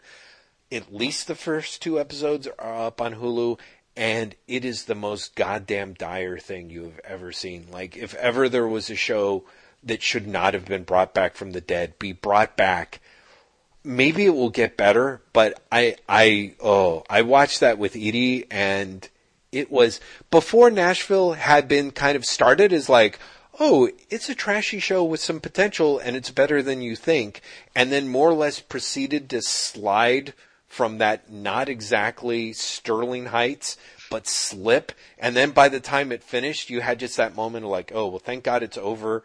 And they kind of did with some of the characters what I wanted, and there was closure. And then they were like, surprise, we're back, and we're going to actually make all of that look like you had just watched, like, I don't know, fucking Roots, you know? Like, it's... We're back on all those things that you're like, well, I'm glad they didn't do that this year. We're doing them. We're back to do. We're doing stuff that is non-fucking sensical. Enjoy. And it's, it's so bad. And part of me was like, oh, it's because I've got this new creative team. But then the first 2 episodes are like written and directed, not at the same time. Like the first episode's directed and the second episode is written by Callie Curry, who created the show. And I'm like, well, at least she's someone who knows the characters. And I was like, apparently not. Apparently no. Well, what that means is like when country music television got it, they clearly were like, here's what we want the show to be. Well, rights towards this. You know, honestly, it could be that, except it's weird because in which case I think country music television was like, wanted it to go in a direction, that nobody wanted it to go. Weirdly enough, after 4 seasons, for whatever reason, there was like an exit contract. So part of the reason why I think ABC decided to cancel it is the current team was leaving and the new team that was coming in was, Ed Zwick and Marshall, what's his name? Basically, what, the guys from 30-something? Yes! The guys from 30-something were taking over Nashville, and everyone's like, I guess they're like, alternately, who thinks this is a good idea? Like My So-Called Life. Right? I mean, I guess. I mean, I think they just produced that. Did they really write the episodes? I always feel that was No, they just produced it. It was the woman whose name I can't remember. Yeah, the woman whose name I can't remember. What was her name? Seriously? No, I don't know, Graham. I don't know. But you know who I mean, right? I do know. Yeah, she was the woman who totally created My So-Called Life and did all the major episodes and Winnie Holzman. Winnie Holzman. Yes, thank you. Wow, why couldn't I remember that name? Winnie Holzman. Jesus. What else did she also to do? Well, she was on 30-something, which is how she ended up with My So-Called Life, because they did produce it. Yeah, exactly. And then she did something, fuck. Okay, internet. I'm going to IMDb now. Yeah. No, that's what she did. She wrote, Wicked. Not the book, the book for the play. The musical. Okay. Well, then that served her well. She also did Once and Again, which was around, I guess I was only around for a while, right? I guess I feel like that she did Roadies, which was the Cameron Crowe show with J.J. Abrams. Oh, what? Wow, really? What? She also apparently appears in Jerry Maguire. Ah, well that's part of how. And in Curb Your Enthusiasm. What? Okay. Yep. Well, I gotta say, hats off to you, Ms. Holzman, for keeping us guessing. Cause, yeah. Anyway, I wish you'd taken over Nashville too, cause Zwick and, oh gosh, no, it's just not good. It's just, they're going to bad places and they're taking us with them, which I'm not happy about, Graham. Anyway, so, yeah, for people who are like, how does Jeff feel about the new season of Nashville? I have to say, not strong. Not really strong. I genuinely love that this episode's been impressively scattered even for us, but then it really did for like last hour turn into what we've watched on television. You know, but I feel like we used to do that, as people pointed out. I think we've just been a little too on point for the last couple of years there, Graham. Like, there were years where people would get much more of this. Like, I still remember us talking about Julie and Julia for like hours. Let's be fair, we also have not talked about a cleanse for a while, so we're still better than we used to be. That is true. Well, that is true. Better or worse? Because I have to say, I kind of miss those days too. Graham, we should leave soon. We should go, but before we do, let me talk about some of the comics. Let me just give shout outs to some of the books that I've been reading. Go shout outs, go. So, I really, Felony Comics #1, which is available on Comixology Unlimited. It's under the crime comics section, which is hilarious because it's guys like Benjamin Marra and Pete Toms doing really unbelievably offbeat takes on crime stuff. In fact, God, who's the guy who does the cartoon-like art that's, you know, ostensibly like a horror pulp nightmare that's drawn like an issue of Mickey Mouse. I wish I had wrote the guy's name down there, because I'm like, good for you, sir, for channeling the spirit of the undergrounds.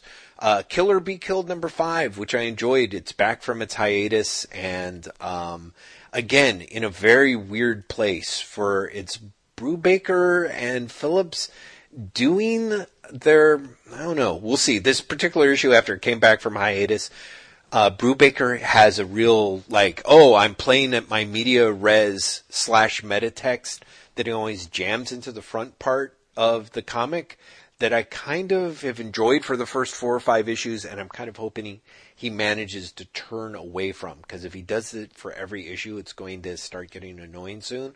On the other hand, like I said, it's a really weird take on a superhero book, almost. Like, it's weirdly, if Spider-Man had a shotgun, is basically how I guess you could characterize it. And Hookjaw #2, again, weird, a really weird book. Cy Spurrier, I really bless his heart for having to keep trying to do this stuff, to do a Hookjaw comic knowing everything that we know about great white sharks. Sadly, it ends with like the reveal that was a non-reveal, as far as I can tell. But maybe that's just because I remember reading the novelization of Jaws 2 much more strongly than most other people do. Cave Carson has a cybernetic eye. It's got that amazing Tom Scioli superpower shit, which is just jammed so much comic into 3 pages. But honestly, I actually enjoy the front part too, with Way and Emming doing a unapologetic kind of pulp hero all those years later. It reminds me of actually a really good version of, what was that disappointing Mark Miller Flash Gordon book that he did? Starlight. Yeah, it's basically a much better version of Starlight. Wild Dog Special, which I adored. Devil Dinosaur 1 and 2, which were great. 4 Kids Walk Into a Bank. That is a book that I don't understand why it takes 5 months between issues, but it's kind of a bummer. I ended up having to reread the first 2 issues just so that I could remember what was going on by the time I got to issue 3. I was going to say, you loved that book. I did and do. It's as a story, the comedy is really good in it, and I really like the hook. The guy who does the writing for it, I was so interested by what he did here that I went and grabbed some of his other work, and I realized he's kind of got a ways to go. Who is that? Is that Matthew Rosenberg? He's now a guy at Marvel. He's doing shit. What is he doing? He did the Kingpin. He did the Kingpin. Yeah. Book. Yeah. He's not all there yet. Like his stuff on a page by page comedy hijinks yuck thing is great, but the fact that it gets to basically, I think, the 3rd issue to pull off his high concept of why these kids are going to be robbing a bank is real bullshit. And it doesn't make, it's really half baked. It's not strong at all. And There was something that he did. I'm trying to think what was his other comic title that I read a bunch of issues of that I don't even think that I bothered to mention. Did I write down the titles of those? I must have. That's about like, it's also, I think, from Black Mask, where it was kind of like the two kids, who go on a cross-country crime spree kind of thing, kind of like, hey, let's pretend that nobody ever saw Badlands or Natural Born Killers, but like somehow managed to get like a lot of attention. That also has sort of clever dialogue on a page-by-page basis, but the story just totally like farts out. God, where was that? What the fuck was it called? Oh well. Anyway, to get back to was supposed to be quick overcaps. Gwenpool, enjoyed it. Cape Carson, great. Wild Dog, Devil Dinosaur, 4 Kids Walk Into a Bank. Still enjoyable, even though it didn't really hold up. Those excruciating Doctor Strange episodes, and the Volume 1 of Coppelion, which is a manga that had the first volume on Comixology Unlimited and had a bunch of issues for sale stupid cheap through Kodansha. As everyone knows, I am currently jonesing for a good manga. This one is about Tokyo has actually been destroyed in a nuclear power plant meltdown that I actually wonder, what year was Fukushima? Do you remember the Fukushima meltdown? No, I remember, but I couldn't tell you what it was. It happened in 2011. This book, I think, was done in 2008, unless I'm wrong, which is terrifying because it really has that like, oh, here we are cashing in on the Fukushima concept. Tokyo has been destroyed by a nuclear meltdown. But there are still people who may have somehow survived. It's 20 years later, and there are genetically modified teenagers who are sent into the remains of Tokyo to try and find survivors and rescue them. And what they are in the process of finding by the end of the first volume is that despite all of the technological innovations that Japan has managed to do to allow them to deal with the radioactivity in the Tokyo zone, there is someone else who has even better technological innovations that are also in the zone that they have yet to discover who they are or what their purposes are. So it's kind of okay. Like, honestly, I was kind of like, this is kind of dull, but it's also not terrible and looks like it's building to something. It's been a long time since I've read a manga volume that you could describe as a slow burn. So, I don't know. I would have liked it better if Jack Kirby was doing it, but what can't I say that about? Graham, did you want to run down a list of things that you found noteworthy, or? Oh God! So apart from what I read earlier, I think, did I tell you last week that I was reading Colin Bunn's Micronauts? No, you did not. I don't think you telling me that. We will have to talk about that in a future Wait What, because that's one I would like to talk about in detail, because it is a wonderful lesson about the dangers of deconstruction. Insofar as by the end of the first 6 issues, which is the first trade, they have not made it into the regular world, and therefore are not Micronauts at all. They're just dudes in space.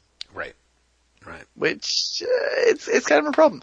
I have been reading a lot. I've been reading a lot of 2000 AD actually, because their PR is ramping up for the 40th year. I read the new Thrill Power Overload, which I think I told you last week. No, you did not tell me. Or if you did, it didn't stick. It's great. The expanded edition, huh? I really do want to get my hands on that. Yeah. It goes all the way up to this year. Wow. But also, it has been entirely redesigned. Mm-hmm. The redesign is much better. Shit. I actually kind of love the old design myself, so I'll be all over that, I have to admit. I will get that. I highly recommend it. I mean, genuinely, massively highly recommend it. I want to say it's coming out digitally next month. It's super soon. Sorry, this is such a complete totally driving your point of view, taking it and driving it off the road into the woods. The Action Comics reprint, was it OK Kids Go? Wasn't that supposed to get reprinted? Do I have the title right? What? Do you know what I'm talking about? Shit, it's not called that at all. What's the one that's like the Lord of the Flies, the kids who are surviving the hooligan gangs? Oh God, kids! It's not Kids Rule OK or something like that. It's Kids Rule OK. Yeah, I guess that's it. That's fine. I got two of the words right. Is that out yet? Didn't they announce that they were reprinting that this year? Or was I lost? I don't think so. I could have sworn they announced they were reprinting Kids Rule OK. Shit. I genuinely have no idea. I hope they are. I didn't know if any of them had any reprints had been announced. Shit, I thought that they had someone announced maybe they have. Maybe they have. I don't know. Well, there's nothing new about it here, so I think I'm probably wrong. There's a one-off collection coming out really soon called 2000 AD's Greatest, celebrating 40 years of Thrill Power, which is just single episodes of series chosen by past and current creators of 2000 AD. Wow. And I really liked, whatever, ABC Warriors. I really like Nemesis. And so you get the creators talking about it, and then you get the episode, and it's just a great little sampler of 2000 AD. It's also kind of frustrating because you're like, oh fuck, I want to read much more of that. Yeah. Because it's just like an episode. But yeah, I've been reading a bunch of 2000 AD. That's about it in terms of comics. I've been reading an awful lot of prose lately. Ooh, look at you, Mr. Hoity-toity. What can I say? You know what? Although one of them was prose adjacent. Neil Gaiman's A View from the Cheap Seats, which is a bunch of his nonfiction. Wow. Why did you honestly, I have to say, it's fascinating to me. I've been reading an awful lot of Gaiman lately. Yeah, you were kind of like, just after you dismissed him as always twee. Yeah. Honestly, I got this because I was at the library and it was right there when I was checking it. And I was like, why not? And I to be honest, I find his nonfiction infinitely less twee than his fiction. His nonfiction less twee than his fiction? Yeah. Huh. Yeah. Interesting. There's still bits where you just roll your eyes, but there's also bits where you're like, oh, that's a really nice piece of writing. So that's where I am with that, I guess. But no, I've been having very disjointed reading experience. I've been doing an awful lot of classic Superman. But it's really just been dipping in and out of stuff lately. It's been, I want to read something old. I'll read that. Right. Yeah. No, exactly. Yeah. Kind of been doing the same. Unfortunately, I got stuck in a Miss Marvel pit. Yeah. But I wonder why. Are you... I am honestly reading the old stuff because I find it oddly relaxing before I sleep. Genuinely, that's the extent of it. Given the choice between reading something new and reading something old, I would read something old right now. It doesn't even have to be something that I have read before that is old. I just mean for some reason, comics of the 70s and 80s I am finding them more enjoyable these days. I don't know. I've been moving towards the old stuff. I think that there's a little bit of I'm not reading as much. Well, I think part of it is the stuff that I've been buying on digital. I tend to buy older stuff before I buy the new stuff. I've got a couple of subscriptions going, which is why the latest Killer Be Killed. I read the day it came out because I literally downloaded it that morning, and sort of similarly like Gwenpool, I think I read on my lunch break. But a lot of the stuff that I tend to buy is, again, like this Devil Dinosaur. It's I bought all of those yesterday, and then I read a couple issues today. I don't know. I think I find myself being... I think part of it is, as I'm somewhat disconnected from the comic book store experience because of my workload, Comixology is not a great way to take, I guess, chances on new experiences. You know what I mean? Unless you literally sit down and look at everything that comes out like, cause on Wednesday and just go through there and go like, oh, I'll read this and this and this and this just because it looks new. I mean, you really can, you don't get much more than a cover and 3 pages to go on, you know? And so I think maybe that's part of why but also part of it is, I think for me, and this, I know this is very different than for you. I'm like, well, I spent a shit ton of money on the last Marvel BOGO. I really have to start reading some of this stuff, you know? Yeah. Yeah. And it was kind of like that with the Son of Satan. It's like, okay, I bought the trade. Now I've got to read the trade. Now I've got to finish the trade. And well, that's what you're doing with Ms. Marvel as well. Like, yeah, I bought exactly. it, so I might as well fucking read it. Yeah. Talking about Marvel that I've read, Kirby's Captain America. Oh, wow. Yeah. I think that's weirdly going to be a perennial for me, you know? Like, I've come back to it. Like, it's something else that feels like weirdly timely right now. Oh, God, yeah. Yeah. I would like think so. The Mad Bomb The story? Mad Bomb Holy stuff. shit. Yeah. Yeah, completely. I mean, really. Yeah. Yeah. Yeah. A secret elite decide to take over America by driving it insane. Yeah. It's timely as hell.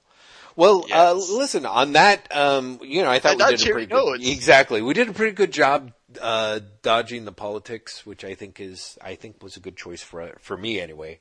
Considering Yeah, well, my we did. state, Yeah, we didn't dodge it last week, so let's dodge it this week. Yeah, exactly. So, Graham, you want to begin the wrap up? I would like to begin the begin, except in this case, the begin is an ending. You can find us all over the fucking internet, people. There are show notes for this episode and all the Wait What episodes and all the Baxter Building episodes at waitwhatpodcasts.com. Yeah. You can find us having a tumble. You're on Tumblr, waitwhatpods.tumblr.com. You will find basically what I'm reading. Mm-hmm. Genuinely, this last week especially, it's been me reading things going, oh, I should just scan that. Jeff, I'm not joking. You want to see what I've been reading this week? Go and look at last week. No. It's true. I do. I check it in, and I actually took a couple of screenshots of some amazing shit. Like I said, once I saw that Tom Wolfe thing, I'm like, okay, well, I know what's going. I got to get back on Tumblr. So. We are also on Twitter at Wait What Podcast. Jeff's on Twitter at LazyBastard at LAZYBASTID. I am on Twitter at Graham M at GRAEMEM. And we have a Patreon. We are a Patreon supported podcast. Yes, I went from Patreon to Patreon. You can't stop me. I'm going to change the way I say it every single time I say it. Maybe next time I'll say Patron. Who knows? I was about to save say. me from this. Just save me and do the spiel. Oh, I'm actually going to dunk your head just a little bit lower beneath the waves, Graham, because I wanted to talk about the exciting new social media startup that we're on called Patreon, where the point is that people actually sign up and pay us a small monthly fee for us to patronize them. So it's kind of a new twist on Patreon.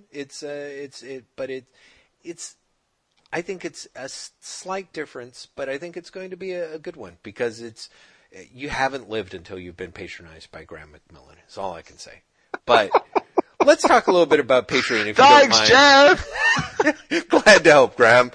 It is an amazing thing where a really wonderful group of people come and help make this all possible for us. The Baxter Building podcast would not exist if it was not for us hitting a certain stretch level. People who are incredibly great about the fact that they appreciate what we do enough to throw us a few dollars, and it does a great job of making us both feel, certainly make me feel sort of appreciated and help counterbalance all my natural low self-esteem. So among those amazing group of people, the kind crew at American Ninth Art Studios, as well as Empress Audrey, Queen of the Galaxy, we're especially grateful to everyone.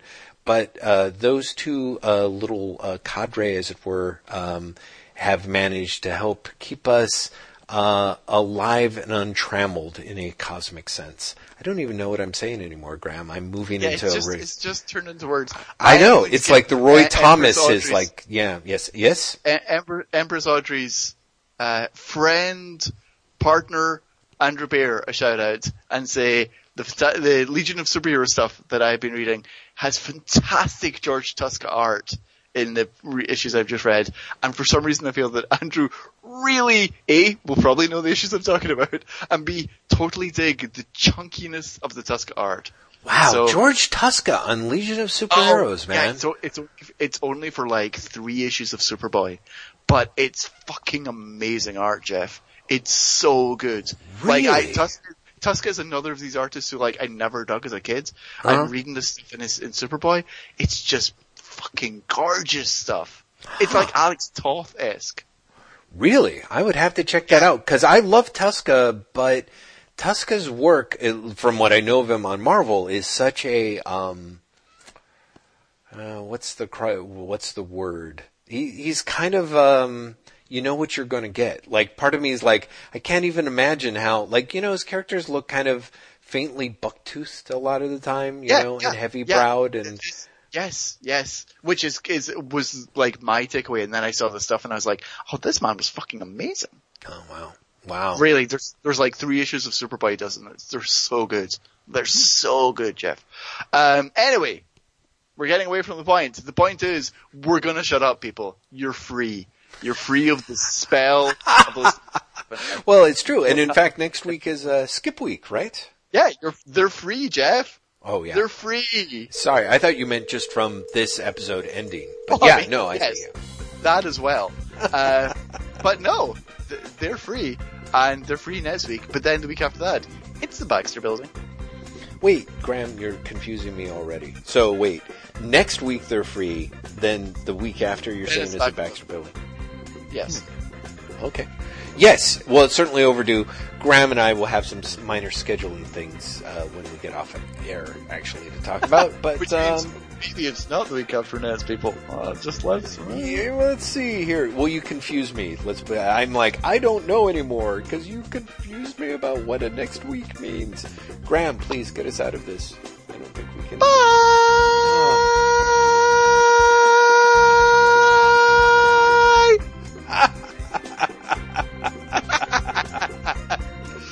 I got us out, Jeff. I got us out.